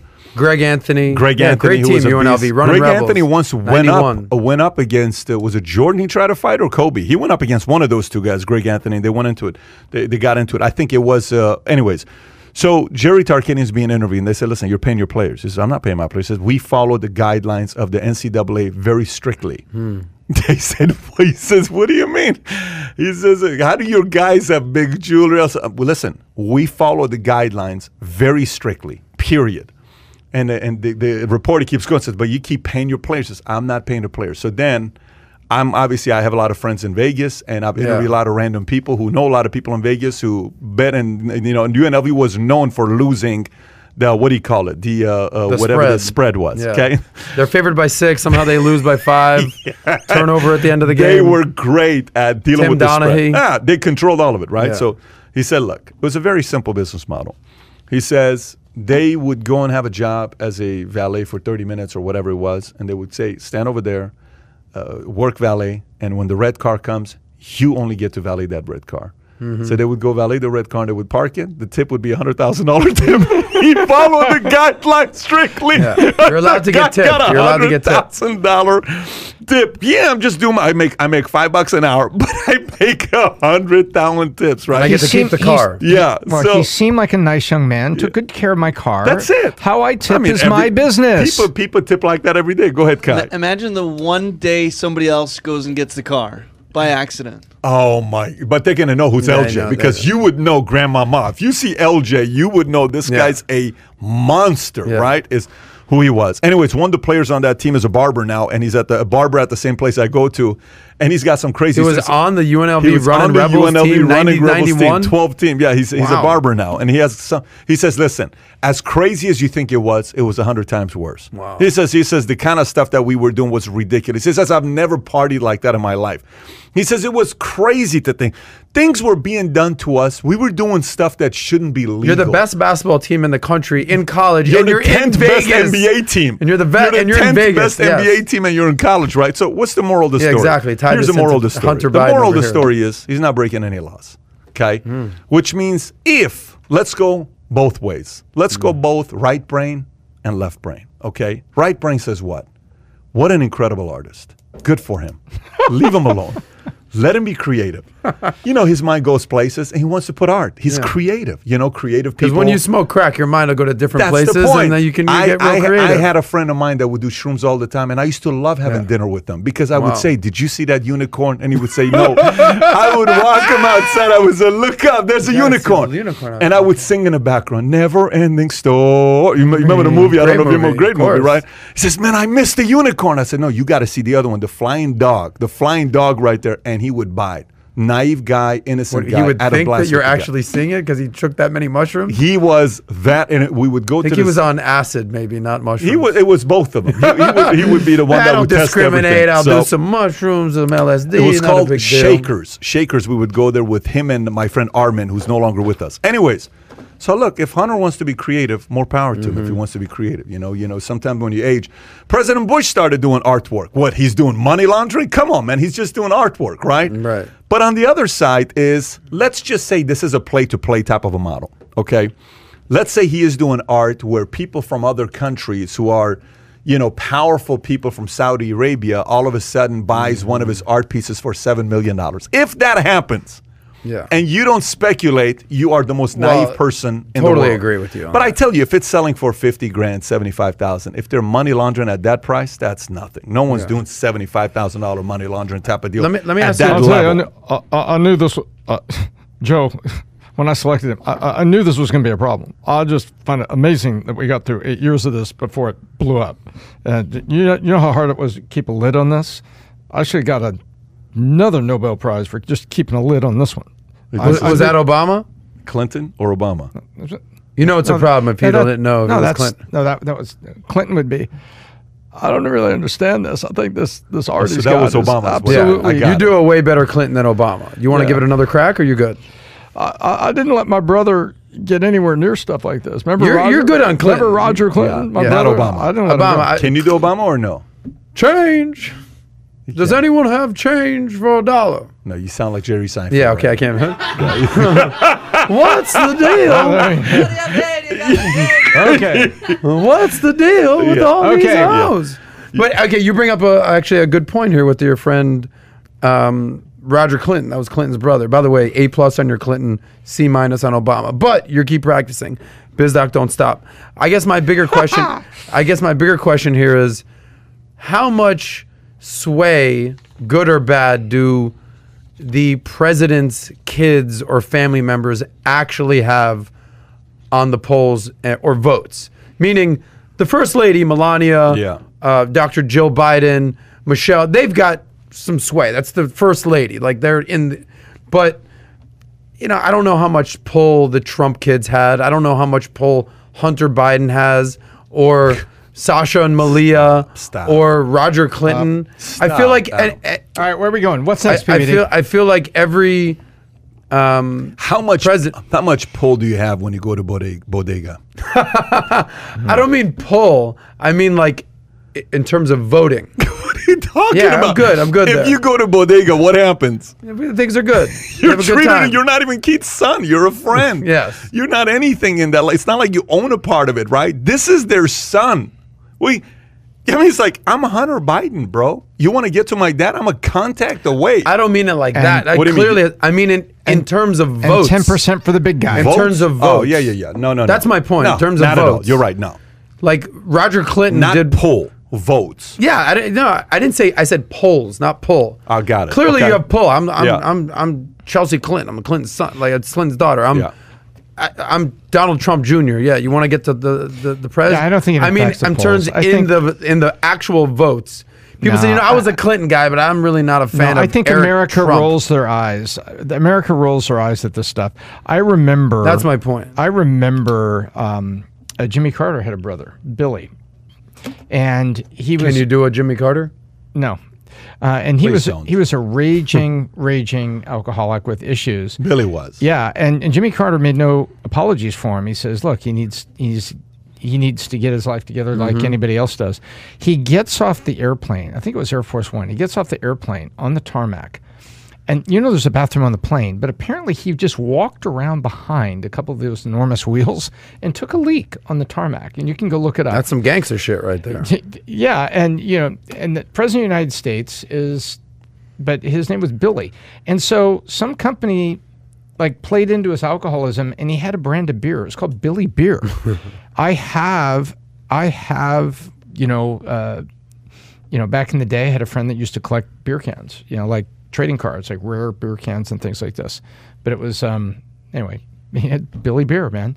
So I think by and large the American population rolls their eyes at it until it crosses over. And Jared Kushner crossed over. He's doing things in politics. So now this really matters, and we get big opinions on it. Hunter Biden was doing things on the international stage. Now we wake up and we don't let him get by with it. So, but I think He's right. It's Brother Billy Beer. Yep, Billy Beer.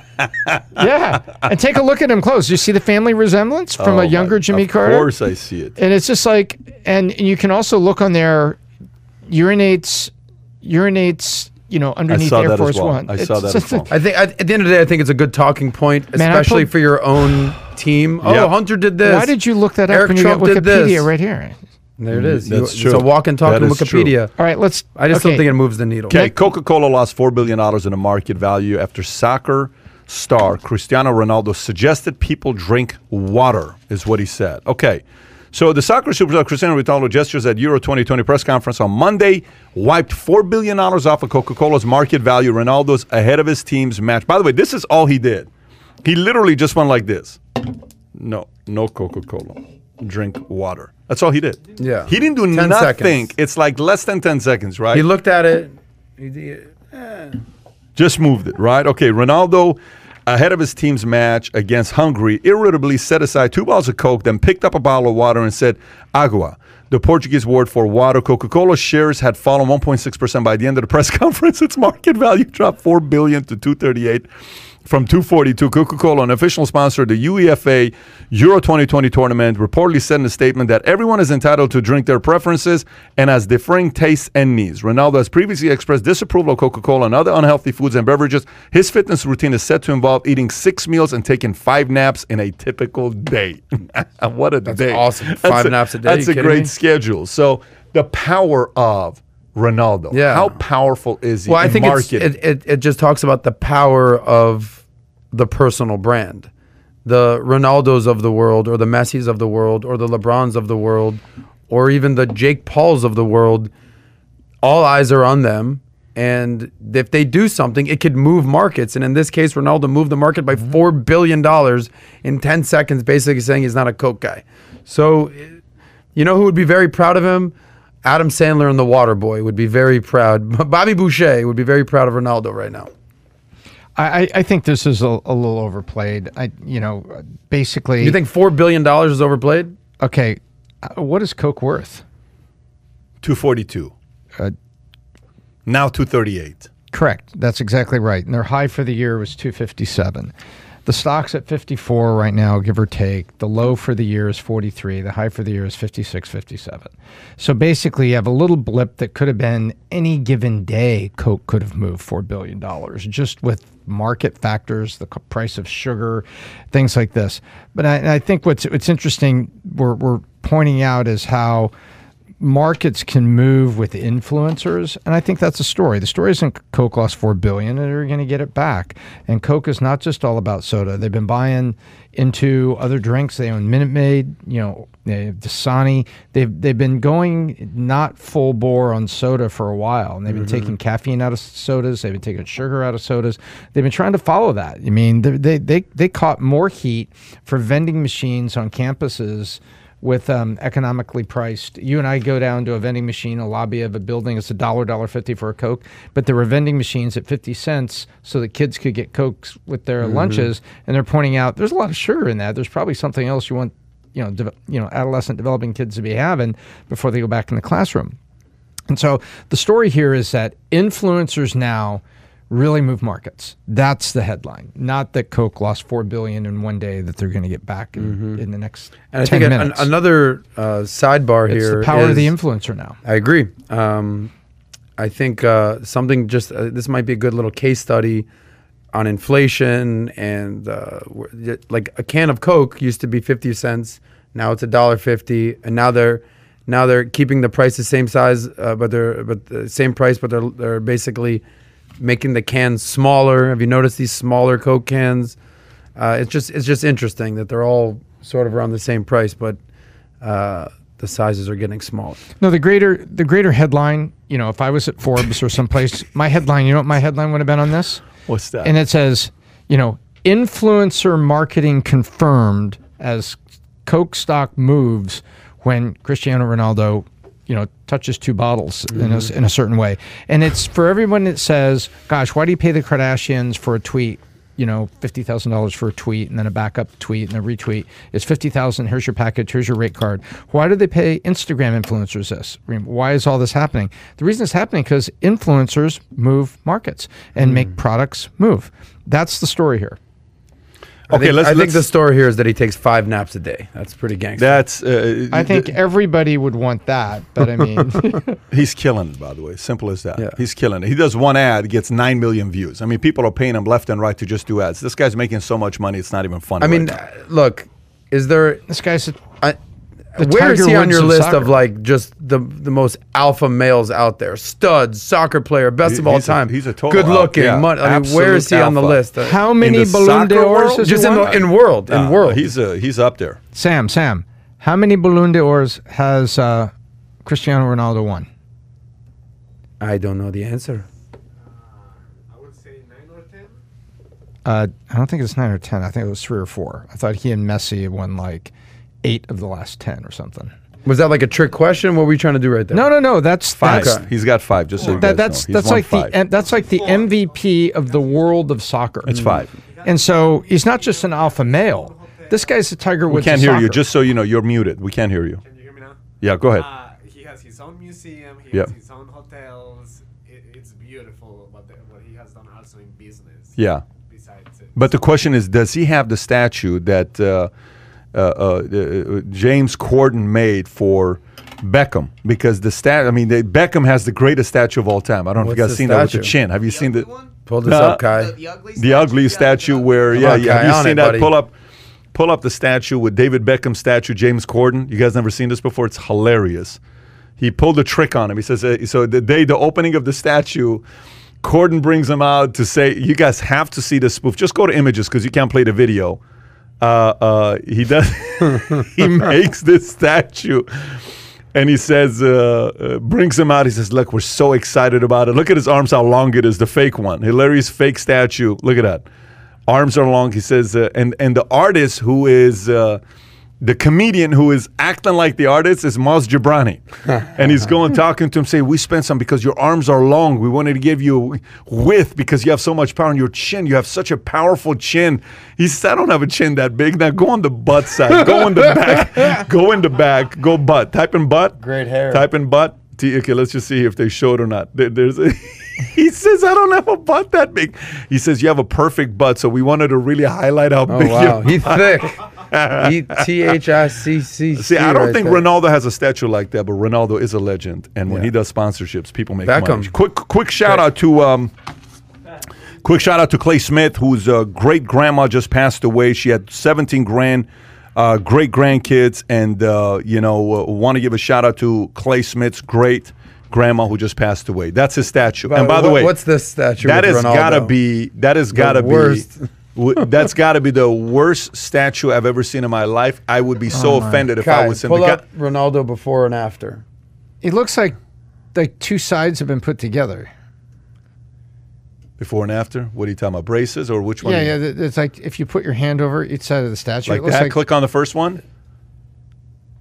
You're saying he wasn't good looking at one point? I'm just saying, everyone has to go through an ugly phase. Even Ronaldo was kind of go down, Kai. Go down. The red shirt right there. Boom. This one?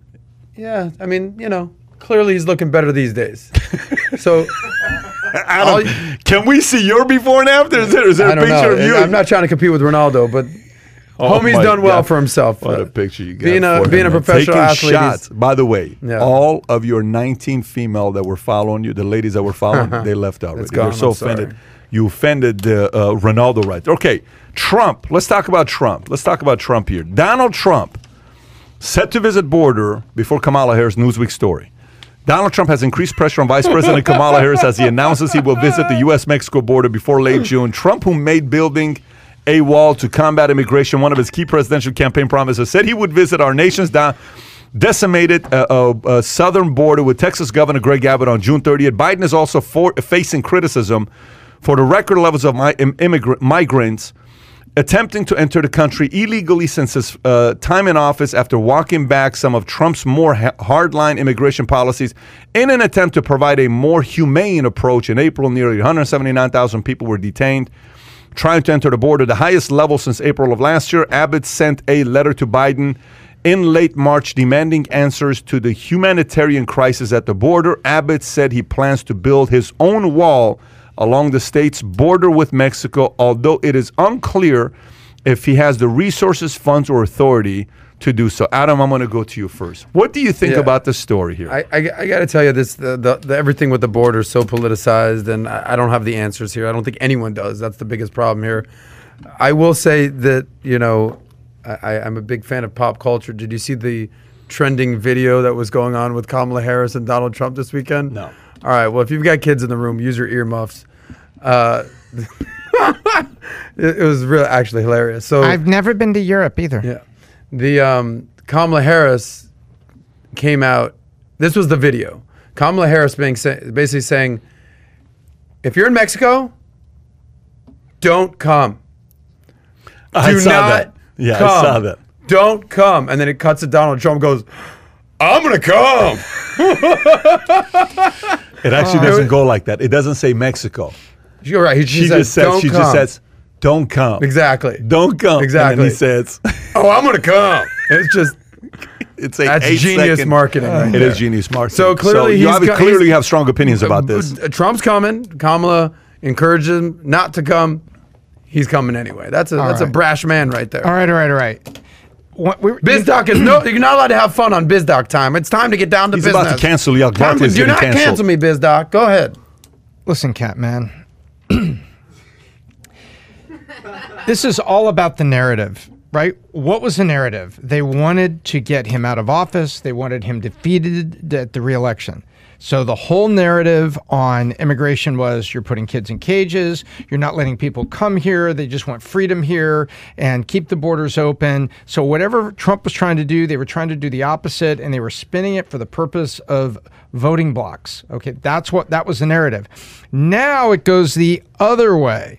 The other way is now Biden's in office, Trump is gone, and you've got Arizona and Texas and the city of Austin.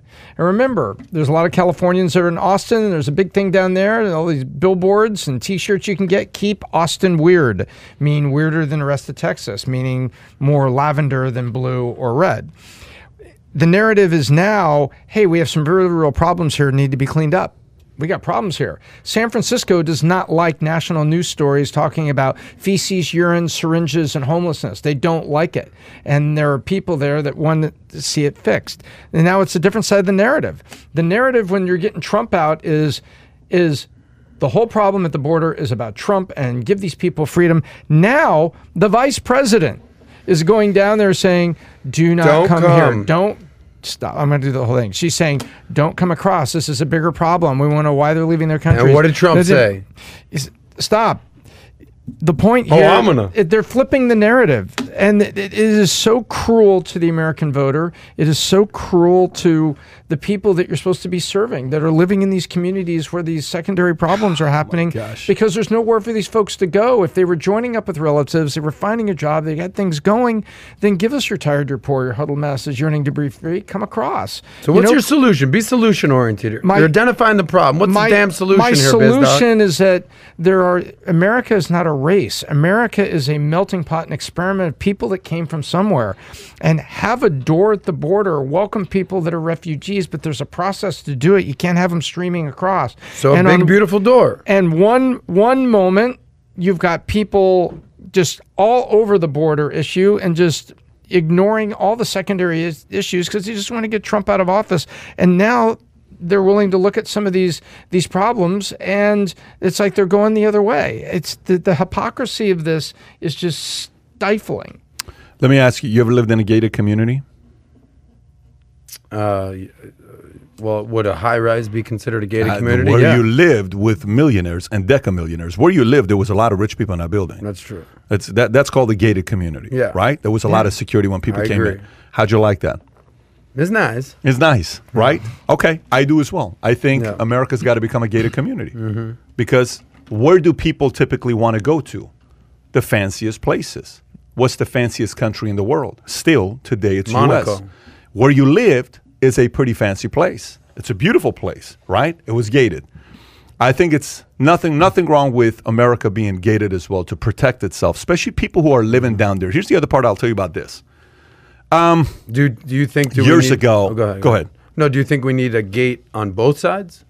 Not on Canada's side. Okay. You know why? You know why? Because Canadian government is actually doing a decent job keeping their people there.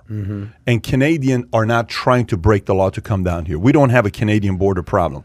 We have a South and Central America problem. It's not just Mexico. Salvadorians are going through Guatemala, etc. To make it, it's a South and Central America problem, not a Canada problem that we have.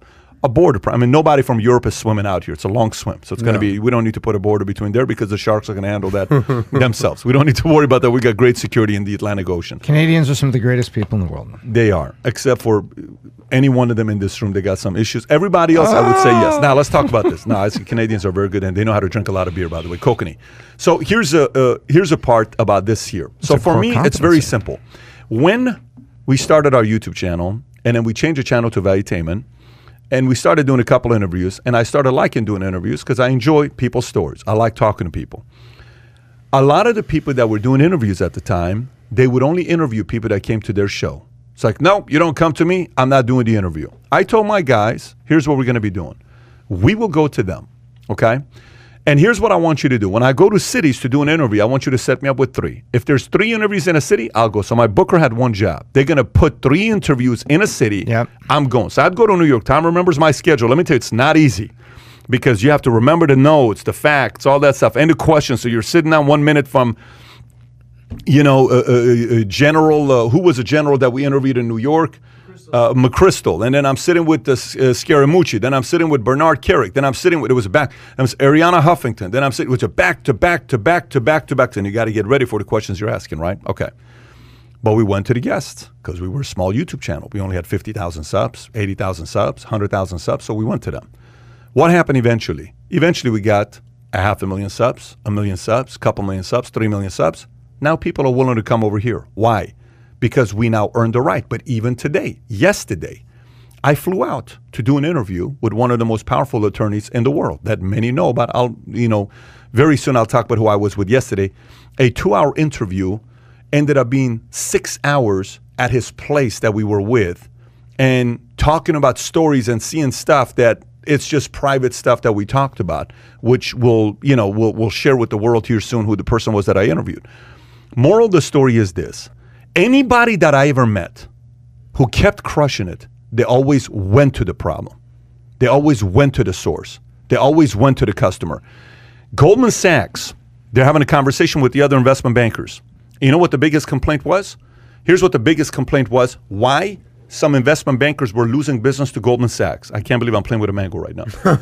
He says, the reason why we're losing business to Goldman Sachs is because Goldman Sachs investment bankers still get on the plane and go meet with the client to be their money backers. They still are willing to go meet with them while everybody else is just doing Zoom. Goldman said, we're going to come and meet with you. Guess what happened during COVID? They got the big money. The other guys are like, don't leave your office. Sit right there. God forbid something were to happen. Goldman got the business. Very simple. That's why Goldman. And they weren't careful. They weren't careless. They were careful. They were careful, but they got the business. By the way, they're my guys. So they went and got the business. Remember we covered that a couple months ago on the podcast. They go to you is what they do. Okay, my sales guys. I have a guy in the company. Sheena Matsapalo. You've met them before. We paid them nearly $300 last month. Okay, is what they made. Okay, in a month. You know what they're very good at. I have many guys that were bigger than them when we were coming up, and I would tell them go meet the clients, and they would say, no, why would I go? They need to come to me. I don't drive 2 hours. I don't drive 3 hours. What does Sheena Matsapalo do? They'll fly to Memphis. They'll fly to Seattle. They'll fly to New York. They'll fly to Baltimore. They'll fly to Orlando. They'll fly to San Diego. They'll fly to Arizona. They go to people. They didn't make the money last month by luck. They made it because they went to the source, to the customer. They went there, right? Okay. Trump is doing what they should be doing. He's going where the problem is. And by the way, here's what's a very bad look for them right now. Everybody in America, Lester Holt is asking Kamala Harris, why are you not going to the border? The former president, whom you kicked out, whom you silenced on all of social media platforms, said, don't worry, I'm going to go over there and I'm going to go with Greg Abbott, and we're going to go see what's going on and try to help and influence and give support to the people that are working on the border, because you're not going to ever know what they do at the border until you go see what they're going to do at the border. There's a big difference between you seeing it on a video. There's a big difference between you reading an article about it. There's a big difference between me sending you to go to the border versus I go to the border. There's a very, very big difference for you to see it. You gain loyalty that way. Years ago, one of the best leadership books I ever read was by Donald T. Phillips called Lincoln on Leadership. You know what Lincoln on Leadership said? He said, circulate amongst your troops. It's what made Lincoln so admired by the people that work with him. He went and circulated amongst his troops. He would say, how you doing, Private? How you doing, Specialist? How you doing, Corporal? How are things? Everything good? How we looking? Circulate amongst your troops. If you ever seen a movie Lincoln played by Daniel Day-Lewis, you'll see him where he's sitting. He's sitting amongst the troops. It's why they call him the greatest president of all time, because he went and circulated amongst the troops. He didn't sit back and order others what to do. He went and circulated amongst the troops. And that's all 45 is doing right now. Something 46 can learn something from and take some notes and say, you know what? Maybe we ought to go out there, because we're looking like fools right now that the former president needs to go out there and we're not even going there. And the number one issue, one of the biggest issues we're facing right now in America is what? Immigration, because we made people in South and Central America think it's open borders, come on down. It's not a good look for the current administration, and all I can tell you is Trump capitalized on an opportunity, and it looks very good for him for 2024. Not saying he's going to run or not. It's a very good look for him because it shows Republicans care more about the border than Democrats do. Historically, Democrats have always been known what? They care more about those coming across the border more than anybody else does, but they're not going there. If Republicans win that statement, which is what? Republicans care more about the border than others. Is that a small percentage? Could that be a half a point? Could that be 1 point? Could that be a quarter of a point? Could that be a point and a half? It could be. Does a point and a half mean anything in midterms? Does a point mean anything in midterms? I mean, Trump just announced he's going on a tour across the country with what, Bill O'Reilly, to go and do what? To talk and, address issues and answer questions. And he's going out there working as a president that's just not sitting there saying, I'm going to go out there and circulate amongst the troops. Look, anybody, whether it's your competitors, anybody in politics and business and sports, anybody that does that, you better tip your hat off to them and say, listen, I got respect for this guy because he wants to play ball. And that 1.5%, it's by the way, Pete, takes a lot of work and energy to do that. A lot of work and energy to do that. That's why many don't want to do it. It's funny, you just said 1.5%, and just remember, 1.5% is a 3-point swing, right? The net difference is 3. That's the whole ball game on the last 4 presidential elections. That's the ball game. So you move the populace something like that. Yep. On a lightning rod issue like this, it's defining. And then the other guy is now making the policies. It's so funny. People look at you're so right about things you're saying today. People, let me put it this way. If you're watching a weatherman... By the way, this is not a left or right thing. George Bush Sr. had become so much above, like, I'm above everybody else. I'm the former director of CIA. I have more experience in politics than anybody else. And the lady asked him the question about debt. How does the national debt affect your family? And says, what, you don't think I'm affected by the debt? And then Bill Clinton comes and says, ma'am, can you please tell me how it's affecting your life? And a lady answered and says, you know what? In the state of Arkansas, here's what I do. What we've done in our state is we understand what it is to go through this, and I understand your feelings. And if you vote me as your president, I will be able to help. Da-da-da-da-da. It's the economy, stupid. Bill Clinton equals Donald Trump in this situation, circulating amongst troops. Absolutely. They relate to the average person. Why do you think Kamala? This has to be a strategy of some. Like, I'm not a big fan of negative Kamala. attention. Why would negative she? Attention if she doesn't go? If she goes. So that's the reason that they're saying, look, Kamala, don't go, because if you do go, it's going to be a lot of negative attention. Kamala's at the border. The border's a mess. It's like bad PR. They're making a conscious decision. I'm going to step back, because her response was, I've never been to Europe, which I think was ridiculous. But okay, there must be a reason she's not going. Let's just say you always hide your brother away from your girl for whatever reason. Okay, and then you go and your girl meets your brother. And all she talks about on the drive back from dinner is your brother. And you're like, dude, you're with me. Why are you talking about my brother? Actually kind of and a she cool says, guy. you know what? I like your brother. He's so funny. I like him so much. That story, he said, oh my gosh. And you're just like, I can't believe he's talking about this. I don't want to bring attention to it, right? This is the level of insecurity. Everybody has a level of insecurity. This is purely an insecurity thing. If they go to the border, it's going to show that Trump's policies did better on the border than theirs. That is not going to help them for the next 2 years. So you cannot bring attention in an area where Trump won. So that is a strategic move. Brilliant. It is a strategic move, but it's not a brilliant strategic move. It backfires. It gives an opening to Trump. What they had to do is the following. This would have been a better move on them. My suggestion. Could be wrong. I'm just an entrepreneur. They could have gone there together, and they could have said, here's what's happening. Here's the issue. Here's what we have to do about it. We're working on it right now. We have our team over there, and I went for myself to see it. This is what we're doing right. This is what we're not doing right. This is what we're going to get to the bottom of. Give us 90 days. That's the better approach. And the American people, you know what they would have said? Oh, okay, cool. All right, let's move on. You know the whole thing about the I'm sorry, where you go out there and you say sorry and then people move on. Like, oh, okay, cool. It's cool, man. I appreciate it. No problem. And you just kind of move on. People forget. Sometimes people just want to know that you're putting the right attention to the issue that matters to them.